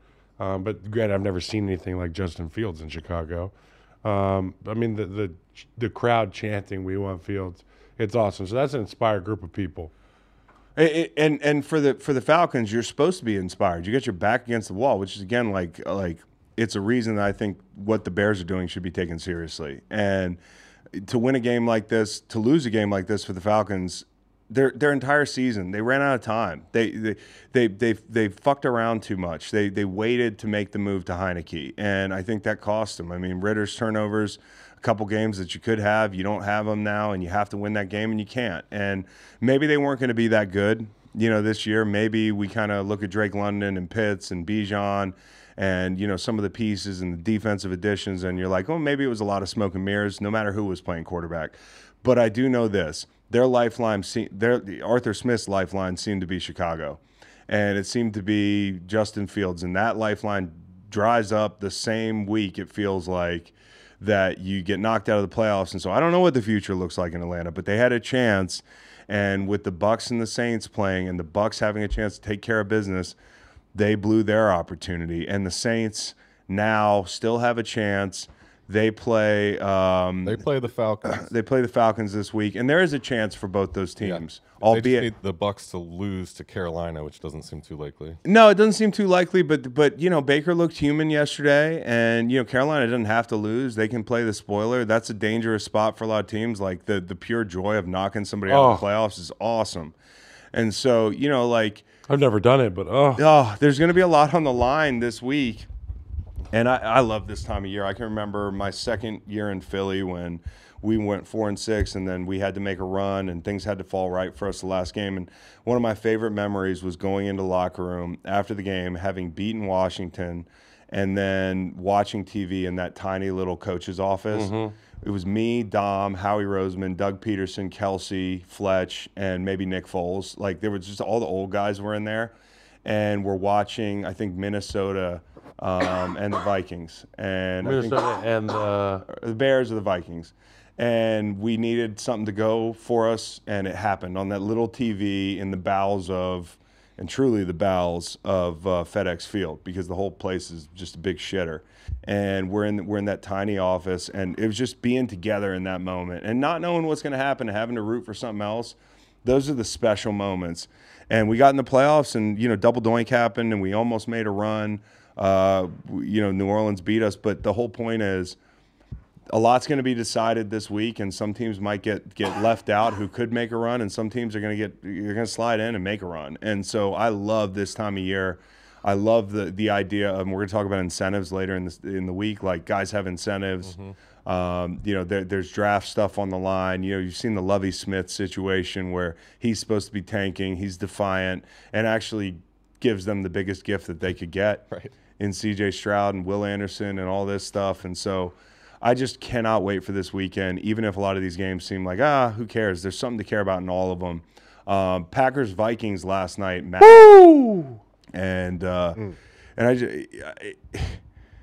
Packers, they look like they believe right now, and for Minnesota, I got to say, O'Connell, who I think is an ace of a coach, like you covet that guy, like having him in the building. Look what he's been able to do with all these different quarterbacks, but he hadn't done it with Jaron Hall yet. And to make that decision, and maybe the turnovers with Nick Mullins was what he had on his mind. And maybe it was Josh Dobbs and something we don't know about, the reason that his play declined. Maybe it was the Vegas game that just scared him off. But the bottom line is picking Jaron Hall to be the guy with the playoffs on the line seemed a little curious to me. And I'm not saying for sure that they did some calculations and were like, hey, we don't want to be at 9 wins. We want to be at 7 wins because maybe they have something up their sleeve or there's a guy that they're going to be targeting in that range. But it didn't feel like an honest try. Like, to me, it felt like the Vikings rolled the guy out there that would look like he was trying, but they gave up that big lead and they put Mullins back in, and they can still look like they're trying, and they're calling timeouts at the end of the game down 33-10. I don't know if that was their honest shot. And for the Packers, good for them because they took care of business, and Jordan Love looked really good. He missed a couple big throws. It could have been 45-10. Like, that was an impressive deal going on the road with your playoff life on the line and winning like that. And obviously, Chris Collison glazing him last night. Who was? Chris Collinsworth. Collinsworth. Yeah. Sorry. Yeah. Collinsworth. What did he say? Because I had the sound off. He was just. And I'll tell you what, you look at the old pictures here, and there's old Brett Favre. He's got no feet on the ground. Mm-hmm. And there's our guy, Jordan Love. Some 20 years later. You like that, Chris? So Tariq's like, oh, yeah? Similar? Does it look familiar to you? Look familiar to you, Chris? We're up Italy? here. We're up here in our tuxedos, and they're giving Aaron Jones and Jordan Love champagne after the game on the field. Like, it's just sparkling. It's a weird time of year, and I think fight after the game. There was a little fight after. Yeah, the a little scuffle. Aaron Jones looks like Aaron Jones. Taking That's a friendly big positive fire. for them. But they did this without Aaron Christian Jones Watson. Reed left the game at some point. Like, they're not doing this with a bunch of all-stars outside. I don't think Wicks played. No, they're growing Wicks together. didn't play. Now. So he did this with down multiple guys. If you're the Packers, not just this year, but like you're excited about the future. Yeah, for sure. And for Jordan sure. Love's a dude. And you know this just means one thing for football: the Bears-Packers rivalry is back. It's back. And there's gonna be two really good quarterbacks playing in that game. And they play next week. Like the Bears are going to want to keep This them is out what of the it's all playoffs. about, dude. Mercedes-Lewis Bowl. That's what it's all All right, Let's so hear a couple messages before we get to the moments. Yeah, and hey, I just want to say this: we're talking about the one game we haven't broke down this week is Chargers. I didn't know that was that happened. Broncos. Nobody knew it happened except for me because I kept hitting the live under, just every What chance, the every fuck is break. wrong with you? Well, Kyle, what's right with me is I walked away with a sectional off that. Like it's A unit. a couple units off of just knowing that these guys are not going to score 35 points. So you want to make it? sectional is not your unit. A section of a sectional is a unit. Yeah, exactly. But you got a whole section. I got a whole sectional off that, or at least a Chase Lounge, and it was a good day at the office betting live unders. Same thing with Cincinnati and Kansas City, and that was miraculous. But the whole thing is, Broncos are in the news this week because of Russell Wilson, and we've talked about this. Like, this is the point where I ask myself, what's wrong with me? Because I'd have to act like I was up in arms I'd have to be manufacturing outrage to be mad about the Russell Wilson situation. And Nate and I were on different sides of this. Well, he's tilting his glasses. Nate and I were on different sides of this, but I didn't hear Nate talking about Jimmy G or Derek Carr or any of these guys that got benched over the last couple of years for contract reasons. So my question would be, what's different? What's different? And if you're going to say to me, well, Russell's playing better, that's fine. Then they benched him, protected their finances, and still won a game. If you're telling me they're still in the hunt, they won a game. I don't know what some people are so upset about here. And a lot of the people that are so upset about Russell Wilson have been making fun of him for 2 years. It's hilarious to me. It's peak 2024 now media. Wow. No, yeah, I agree with that. I definitely agree with that there's people flip-flopping, but me, like... Yeah, and that's fair. I honestly, like, for whatever's going on, I just hate that right now Russell is even in the question of being like the bad guy, where he's not. And that's what I don't like. Is just that people who's made him the bad guy. I think people are looking.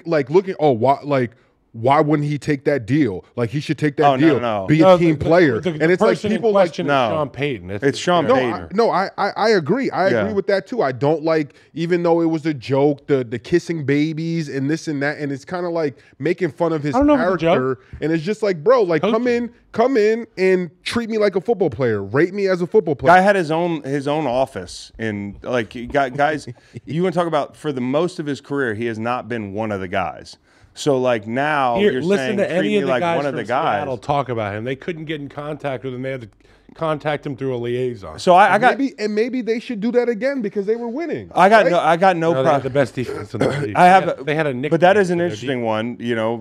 Why not? Russell could be somewhere else. Maybe put him somewhere else so it's not distracting. Everyone seems to have a problem with all his whatever. Don't. So you're talking to a guy that doesn't have a problem with Russell and doesn't have a problem with what the Seahawks or what the Broncos did. Because matter of fact, we like Russell Wilson. There is a cap, and here's what's crazy to me. Everybody making fun of the Broncos about making a bad decision, a football decision, for the last 2 years with Russell Wilson. Mm-hmm. Now they're actually trying to take matters into their own hands, the people that didn't even make that decision, and say, hey, we're not going to fuck ourselves even worse. If this guy breaks his leg, we're going to owe him the 2025 salary. Everybody's going to look at them in that situation like, what a dumpster fire of an organization for not only making that deal, but then for getting him hurt and owing him all that money and setting yourself back for 2. So for me, like, somebody's got to explain to me, and I understand there's people in the chat that say, Russ, I feel bad for Russ. They did him dirty, the whole thing. Where were you last year Where were you with Jimmy G? Where were you with Derek Carr?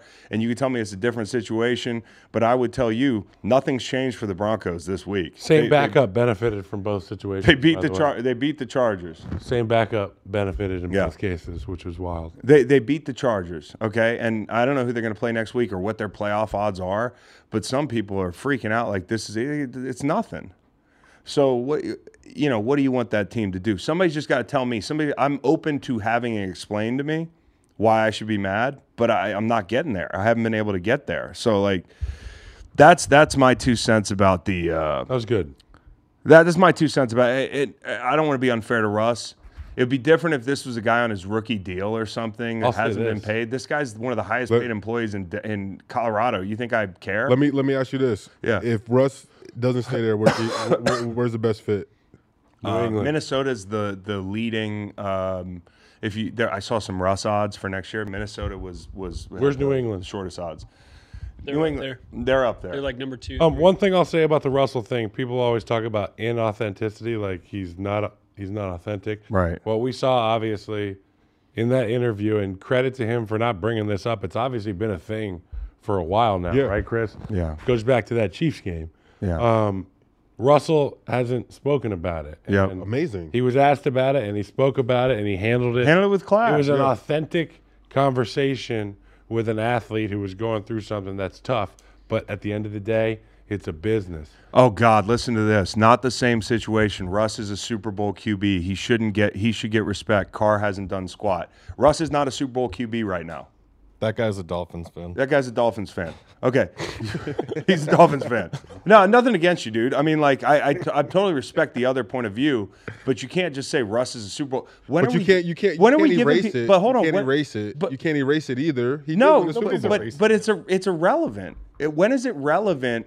It's not relevant. Guys get cut that had great careers all the time. Guys get moved on from that did something 10 years ago all the time. Yeah, it's not once a Super Bowl QB, always a Super Bowl. You don't have diplomatic immunity like Shohei's translator. No, it's not like being a sex predator, dude. It's not like it's not like it follows you around in a positive way. I don't know where he's going, but no, I'm saying if you win a Super Bowl your rookie year, it's not a guarantee that you're going to be that caliber of player in year 10. Now, Russell was an awesome player early, but it's still on your resume. He also benefited from having one of the best coaches ever and one of the best defenses ever. But we're not even here to go back and contextualize his legacy. It should be totally irrelevant. Yeah. He's not a Super Bowl quarterback right now. No. But it's not his fault that they gave him that. They agreed to this contract. But it ain't Sean Payton's fault. I hear that. That's the organization. It's just the organization and the head coach. Call the Walmart family thugs. Well, I think right the use of that word. That's who owns them. I don't care.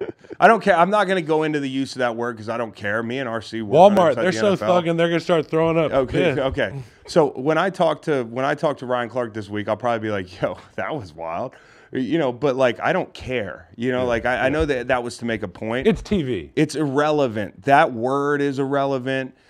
The Russ winning a Super Bowl 10 years ago is irrelevant. What's relevant right now is we've been making fun of this organization for 2 years. We've been making fun of Russ for 2 years, and now all of a sudden we're going to take Russ's side, and the organization could make it even worse for themselves, but they're deciding not to do it. It's not like they took all his money. It's just, hey, man. No, he can't. And that's the point. No, that's why it's fair. I love it. Right. And somebody said, I think it's less about Russ and more about Peyton handling a QB that he clearly didn't want. Mike McDaniels doesn't want Tua, but you see how he publicly supports him. That second part, I don't know about that. No, McDaniels has not said anything to say he doesn't want Tua. And by the way, if he did, I'd be like, see, I told you. But you can't take that away from me and then use it against me here in this argument. There's no way. And he yelled at Russ? Fuck out of here, dude. Please, bro. You ever seen, like, they weren't saying this about EB last year when he was yelling at Patrick. But this is a good point. Sean Payton, this is a good point, though. The Dolphins. Not like that. We'll close it. Not like that. What? Who? At EB. They were saying that, like. Nobody said that about EB. Not in those words. Nobody players said were that saying about he EB. was too hard. That wouldn't. And then mad other players came back and caped for him and was just like, no, he's a good coach. But players aren't saying anything bad about Sean Payton. No, I hear you. The comparable reaction that we could go off of is the media. The media said, and I'm not even going back to EB. The point to me is like coaches yell at players. Period. Oh, yeah. I But agree with that. you know, the Dolphins fan, and I want to close this out, said Sean Payton and his ego and Russ were never going to work. He said Mike McDaniel's history and we're going to get Jim Harbaugh. Bro, you don't let Mike McDaniel go. You know how I feel about the quarterback? He but said Mike McDaniel is history. But the point is, Sean Payton and his ego and Russ's ego were never going to work. He's on Bath's and fault. that to me is more of a, I can get behind that. You want to tell me Sean Payton's got an ego? Yeah, dude. But do you believe that's right then? Like if my ego doesn't get along with your ego and we're at a work setting, like don't we have to work it out like If in a Russ professional- threw for 4,000 yards and the ego got in the way and they were going to the playoffs, then it'd be a different conversation. But Russ is not the reason that they were in the playoff race this year. There's a tolerance level. There's a tolerance scale. And Chris, you can probably speak to this. You've had really, really talented teammates before, and there's a scale whether they're like sane or insane. Yes. And you know, This is the crazy hot thing. So it's the crazy hot thing that you've seen guys set up on Instagram. now where we've all heard Lawrence Taylor stories about how he was in the building or He was asleep in crazy, meetings, but he was- when when the he fucking game started. when he put on his going out dress, he took there was nothing took like over. LT. When Antonio Brown was worth My goodness. like what Tampa did with What a him time. that Super Bowl year. Enter You know, Vince like McMahon. you can live at my house. Like you're a fucking psycho. You can live at my house because I want to win a Super Bowl. And you know when those guys stop being good or as good as they were, and I'm not comparing AB or any of those guys to Russ, but in a different way. If we're talking about egos and the whole thing, If you have a brain, you get it. you get what I'm saying. All right, but I respect your opinion. I respect your opinion if you disagree, but you can't win the argument because there's precedent for this, and you were not making noise about Derek Carr or Jimmy G or any other players that this happened to in the past, or position players, man, that this happens to All the time. all the time. Okay. So, anyways, let's talk about the get a mentions. couple But first, I got a message from our sponsors. You shouldn't have to worry about when you buy tickets to your next big event. Game Time is the fast and easy way to buy tickets for all the sports, music, comedy, and theater events near you with killer last-minute deals, all-in prices, views from your seat, and their best price guarantee. Game Time takes the guesswork out of buying tickets. It's the place to find last-minute seats. And the Game Time guarantee means you'll always get the best price. If you find a ticket in the same section or row for less, Game Time will credit you 110% of the difference. Download the Game Time app, create an account, and use code GREENLIGHT for $20 off your first purchase. Terms apply. Again, create an account and redeem code GREENLIGHT for $20 off. Download Game Time today. Last minute tickets, lowest price guaranteed. And then, by the way, with Game Time, my son doesn't listen to this pod, but the Wizards play the Warriors. He loves Stephen Curry. Okay, so this is in like February. I'm trying to get really good seats for that game. Looking at Game Time, he's gonna freak out. If we can just get him to be close enough where Steph Curry can hear him cheering for him, I think that would make his year. Are we going to get Steph Curry's shoes to replace the last pair of shoes he had? Yes, that would be great. Good. That would be great. Chris, whenever you're looking forward to this football season, there's one thing that pairs well with every great moment. It's an ice cold Miller Lite. Whether you're at the stadium playing fantasy football, watching the game at home, or the bar, Miller Lite is here to make your football season taste like Miller time. From kickoff till the clock runs out, you can't go wrong with a Miller Lite in your hand. Even in overtime, grab a cold one. It's the only light beer with a taste worthy of our national obsession. Because what's the point of having a beer if it doesn't taste like, well, beer? It's got only 96 calories, 3.2 carbs for 12-ounce serving with a smooth taste and a crisp, clean finish. You get the taste you crave without the calories. So this season, crack open a light beer that hits your taste buds so hard you'll feel it in your heart. And I would say this to RC, my dog, RC. Greg Williams is good friends with both of us. If Sean Payton's a thug, What is Greg Williams? Guilty by association. was it Bone Thugs and Harmony down Ladies there in and New Orleans? gentlemen, we got him. Ryan Clark, you're now under arrest for associating with thugs. Yeah. I mean, so I guess my point is like Sean Payton ego, the whole thing, but I'm not going to get as excited about this. Okay, so we got mentions, and then we're going to get out of here. Best flight. What you guys got? Green Bay Packers, very quick. Oh, really quick. Just got to get over the lakes. I've got the Browns. Short flight home. You get to spend New Year's Eve in the Mistake by the Lake, as some people call it. It's a great town. I think it's a great town. They got the Rock and Roll It really Hall of is. Fame.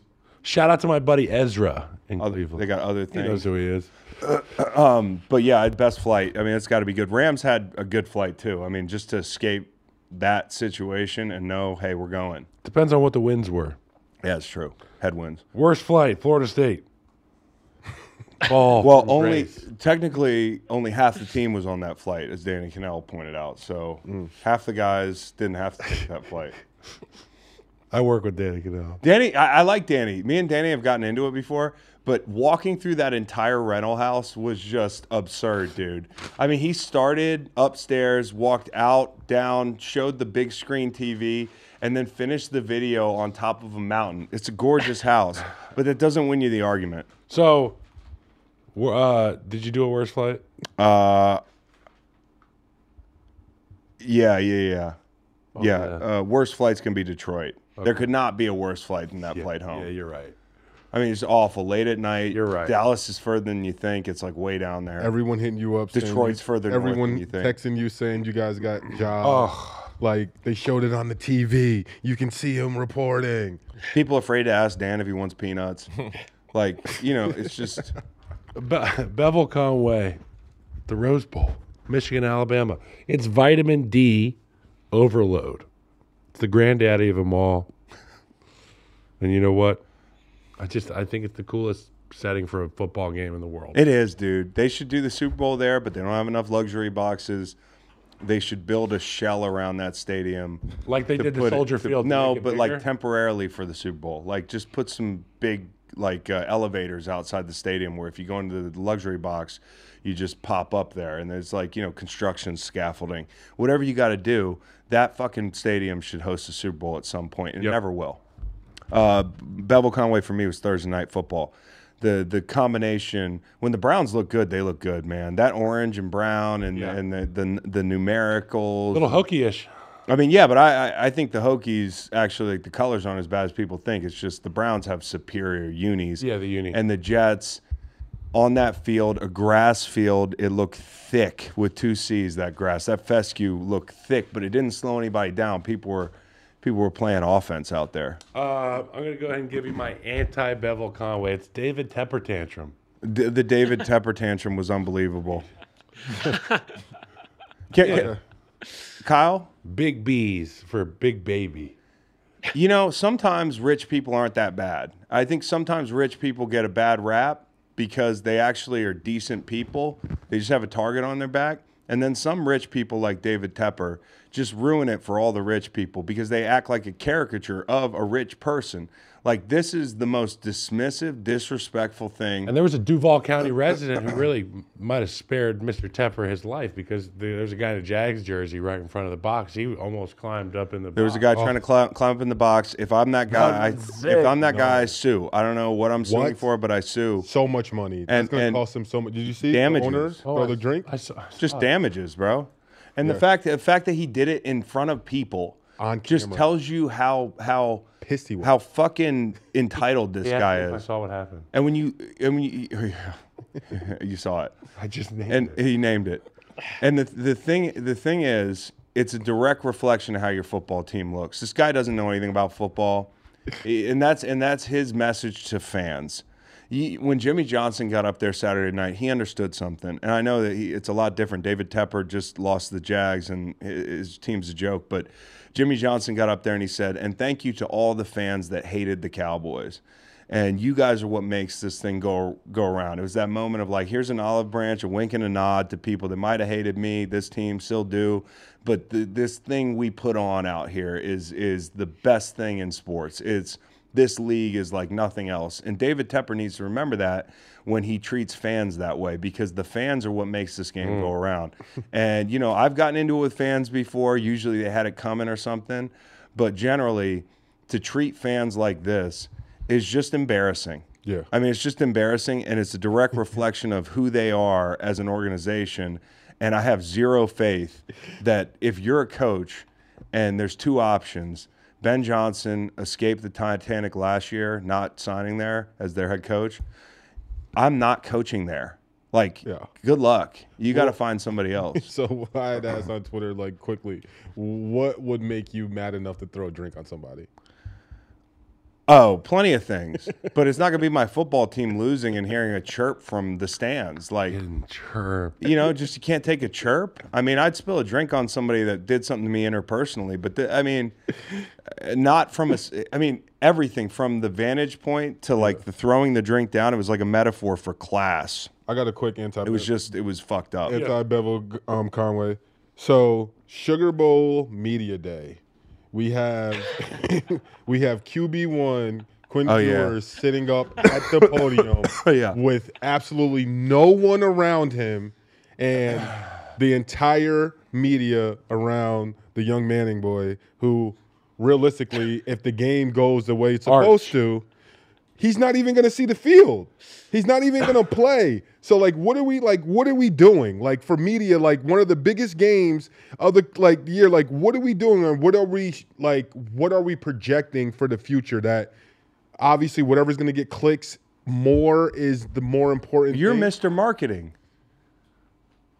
Quinn, he's Mr. Marketing. I am. He loves marketing. But I don't see the marketing, like, behind hyping up the backup quarterback. I see it. Because guy's making more NIL money than I'm making sitting here doing this podcast. We're earning a hard living here.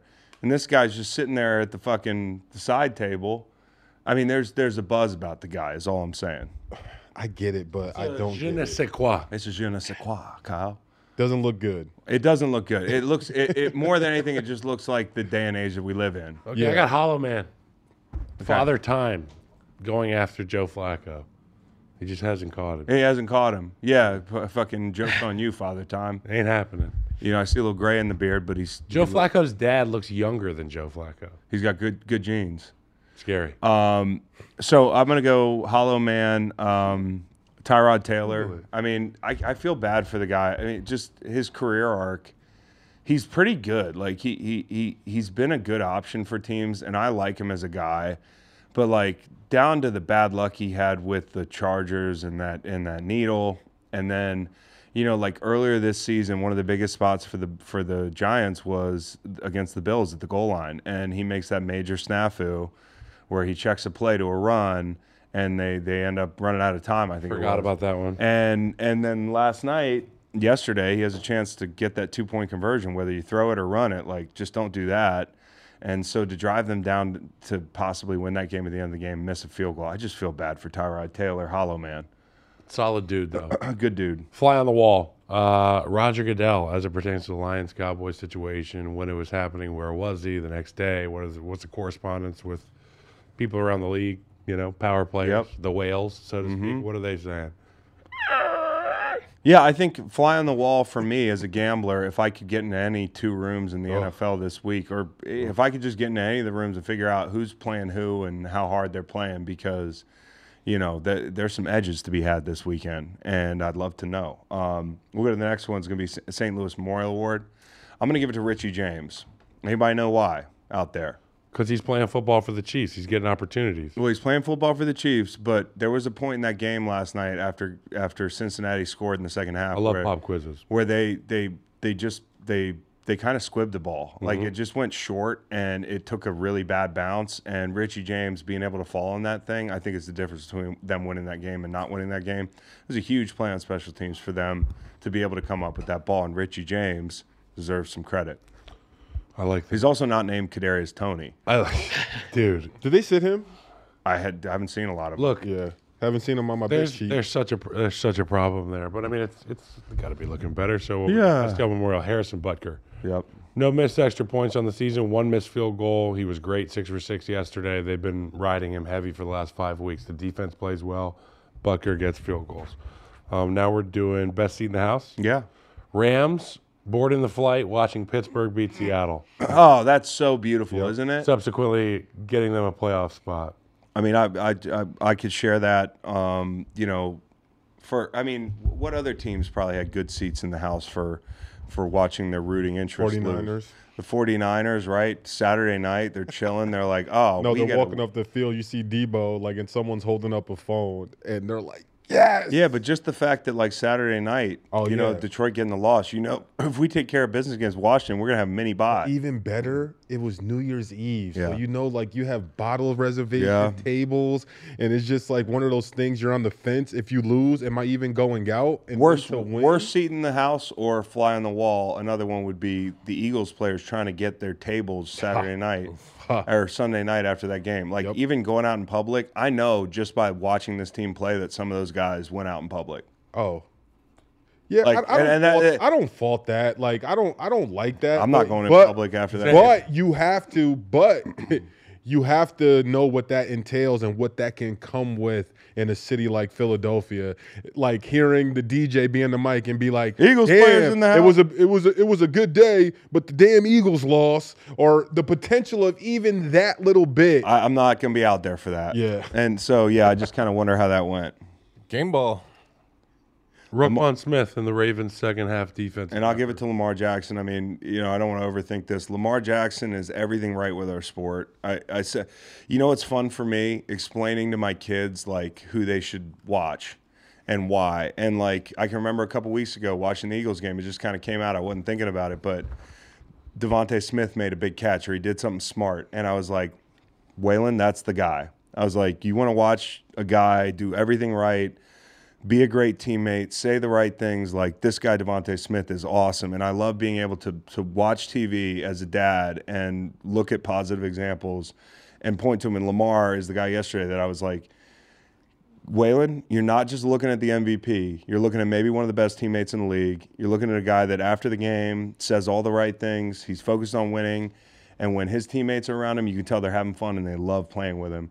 And I think that's just as important as how good he is on the field. Is like, we were gifted this talent, and he could have been an asshole. He could have been all types of people. We've seen some elite players over the years act certain ways, but we are so lucky to have Lamar Jackson on the field, but also the guy he is. So I just want to give him his flowers as a football player and as a dude. Got a game ball? He gave it. You got game ball. I'm gonna give it to Mike Tomlin. Nice. 17 years straight, over 500 record. Yeah. So Steelers don't die, and Mike Tomlin, who said the middle class is gone? all the outside, like we said earlier, all the outside noise happening, and that team seeming like it's imploding. Like, it takes a coach like this to string things together and to see them keep winning at the end of the year. Here's the deal: we gave George Pickens some shit the week before they played the Bengals, right? Everyone did. Everybody did, and he went out and played his ass off. Last week, I employed a certain strategy because I wanted him to hit the win total. I started saying things about George Pickens on the pod. I said, he got a long ass neck, bro. George is a weird name. Like, how many wide receivers named George? So this week, I'm actually not going to say anything because I want the Bills in the playoffs. Oh, I see. So I'm gonna butter them up. Man, the Steelers, George Pickens, you're a Hall of Famer if you keep this up. No, seriously. That's the old Belichick trick, right? Yeah. Mm-hmm. You talk good about the people. You big up your enemies. Yeah. So they take their guard down. I want to see the Bills in the playoffs. I mean, I'd love to see the Steelers in if they could both win, great. But yeah. Let's hear your viral moment of the week, and then we'll wrap it up. My viral moment of the week this week is going to Kyron Williams' mother, who is seen at the game when Kyron Williams is obviously trying to hand the ball to her in the stands, and a Giants fan, takes the ball, and the way she goes after this ball and has a textbook strip from this man is absolutely great. Shut up. Yes. This guy sucks. Look, and then that's the second thing about this viral clip. It's just, as fans, like, when does it stop? And, like, you can clearly see that this is his mother. This is Black Friday behavior. Bro, this guy. yes. It's just, like, mindless consumerism. But it's just, like, are you even that big of a fan? Like, what, you just want an NFL ball? Like, you're clearly a Giants He's the fan. guy outside the hotel with the Sharpie. Oh. But yeah, like, and I'm a collector and I'm a guy, and it's just, even if you're that, it's just like, bro, that's someone's mom. And when does this stop? Like, when does and maybe it he stop? didn't know that at the time. But even if it's a female, bro. I know. Like, Why are you wrestling over a ball? That's clearly not going to you. Yeah. It's clearly not going to you. And it's something that we've seen on both ends this year become an issue or a meme or, hey, that player last week, it looked like they try to make it seem like he's snatching the ball from a little kid when he's clearly trying to snatch the ball from a guy like this who is trying to be kind of, I don't even know what you call that, but it just needs to stop. I'm happy that the mom ended up getting the ball. And also, zombie mode. If you watch it, I gotta have the ball. If you watch it, Kyron Williams' dad, like it's one of those things where he probably knows his wife. He didn't even budge in the situation. He's in the chair, just sitting. She's chilling. gonna get it. She peanut punched that motherfucker. Yeah. I'm glad that she got the ball, but I just thought the way she snatched it from him was. By the way, Kyron Williams, really want to get you on the show. I didn't know you were from St. Louis. We got to get all the St. Louis guys on the show that are making noise in the NFL. Laporta. Love to have Kyron Williams. Kyron Williams is a lot of fun. And what this about Rams Sexy team's Red? fun. Sexy Red's from. We can get Louis. Sexy Red on. I don't really know anything about Sexy Red other than that, like I saw her name a lot over the past year. All right. Well, with that, I would just like to be the first to offer condolences to Bo for not being allowed to go on the Hollow field Man. for any other sporting event because the Badgers just lost. Hollow Man. 0 for 2 in the last 2 days. You went to the Badgers game today? He went to the Badgers. No. What was the score of that Badgers game? Honorary 35-30. Tune into Faith. I almost Tune bet into LSU. Facts I'm and the glad I- King. He might not even show up tomorrow. No, because he was the coin toss guy at the Eagles game, and then I mean it's just like Bo Allen, Hollow Man. Subscribe. Yeah. Tell your friends. Tell your friends. Bring your friends. Bring your friends. Guys, have a very happy new year. We will be back later in the week. Just something to note, Stanford C is moving to Fridays because there's not as much college football. I might drop a pod Wednesday solo. I got my new home studio up and running. Looks that place good. is great. Saw We were pictures. watching ISO. yeah. Whatever. So check that out. He's about to run an ISO. I'm gonna run Cheers. ISO. Yeah, ISO. Everybody clear basketball. out. Yeah. It's just gonna be me in the chair. I like that. I don't know if you guys like it when it's just me in the chair, but I kind of like it. No offense to anybody else. I can start when I want. I can start on Tuesday night. So we'll see on Wednesday. I'll probably drop something, and that's how it's going to go the rest of the season. Steve on Friday.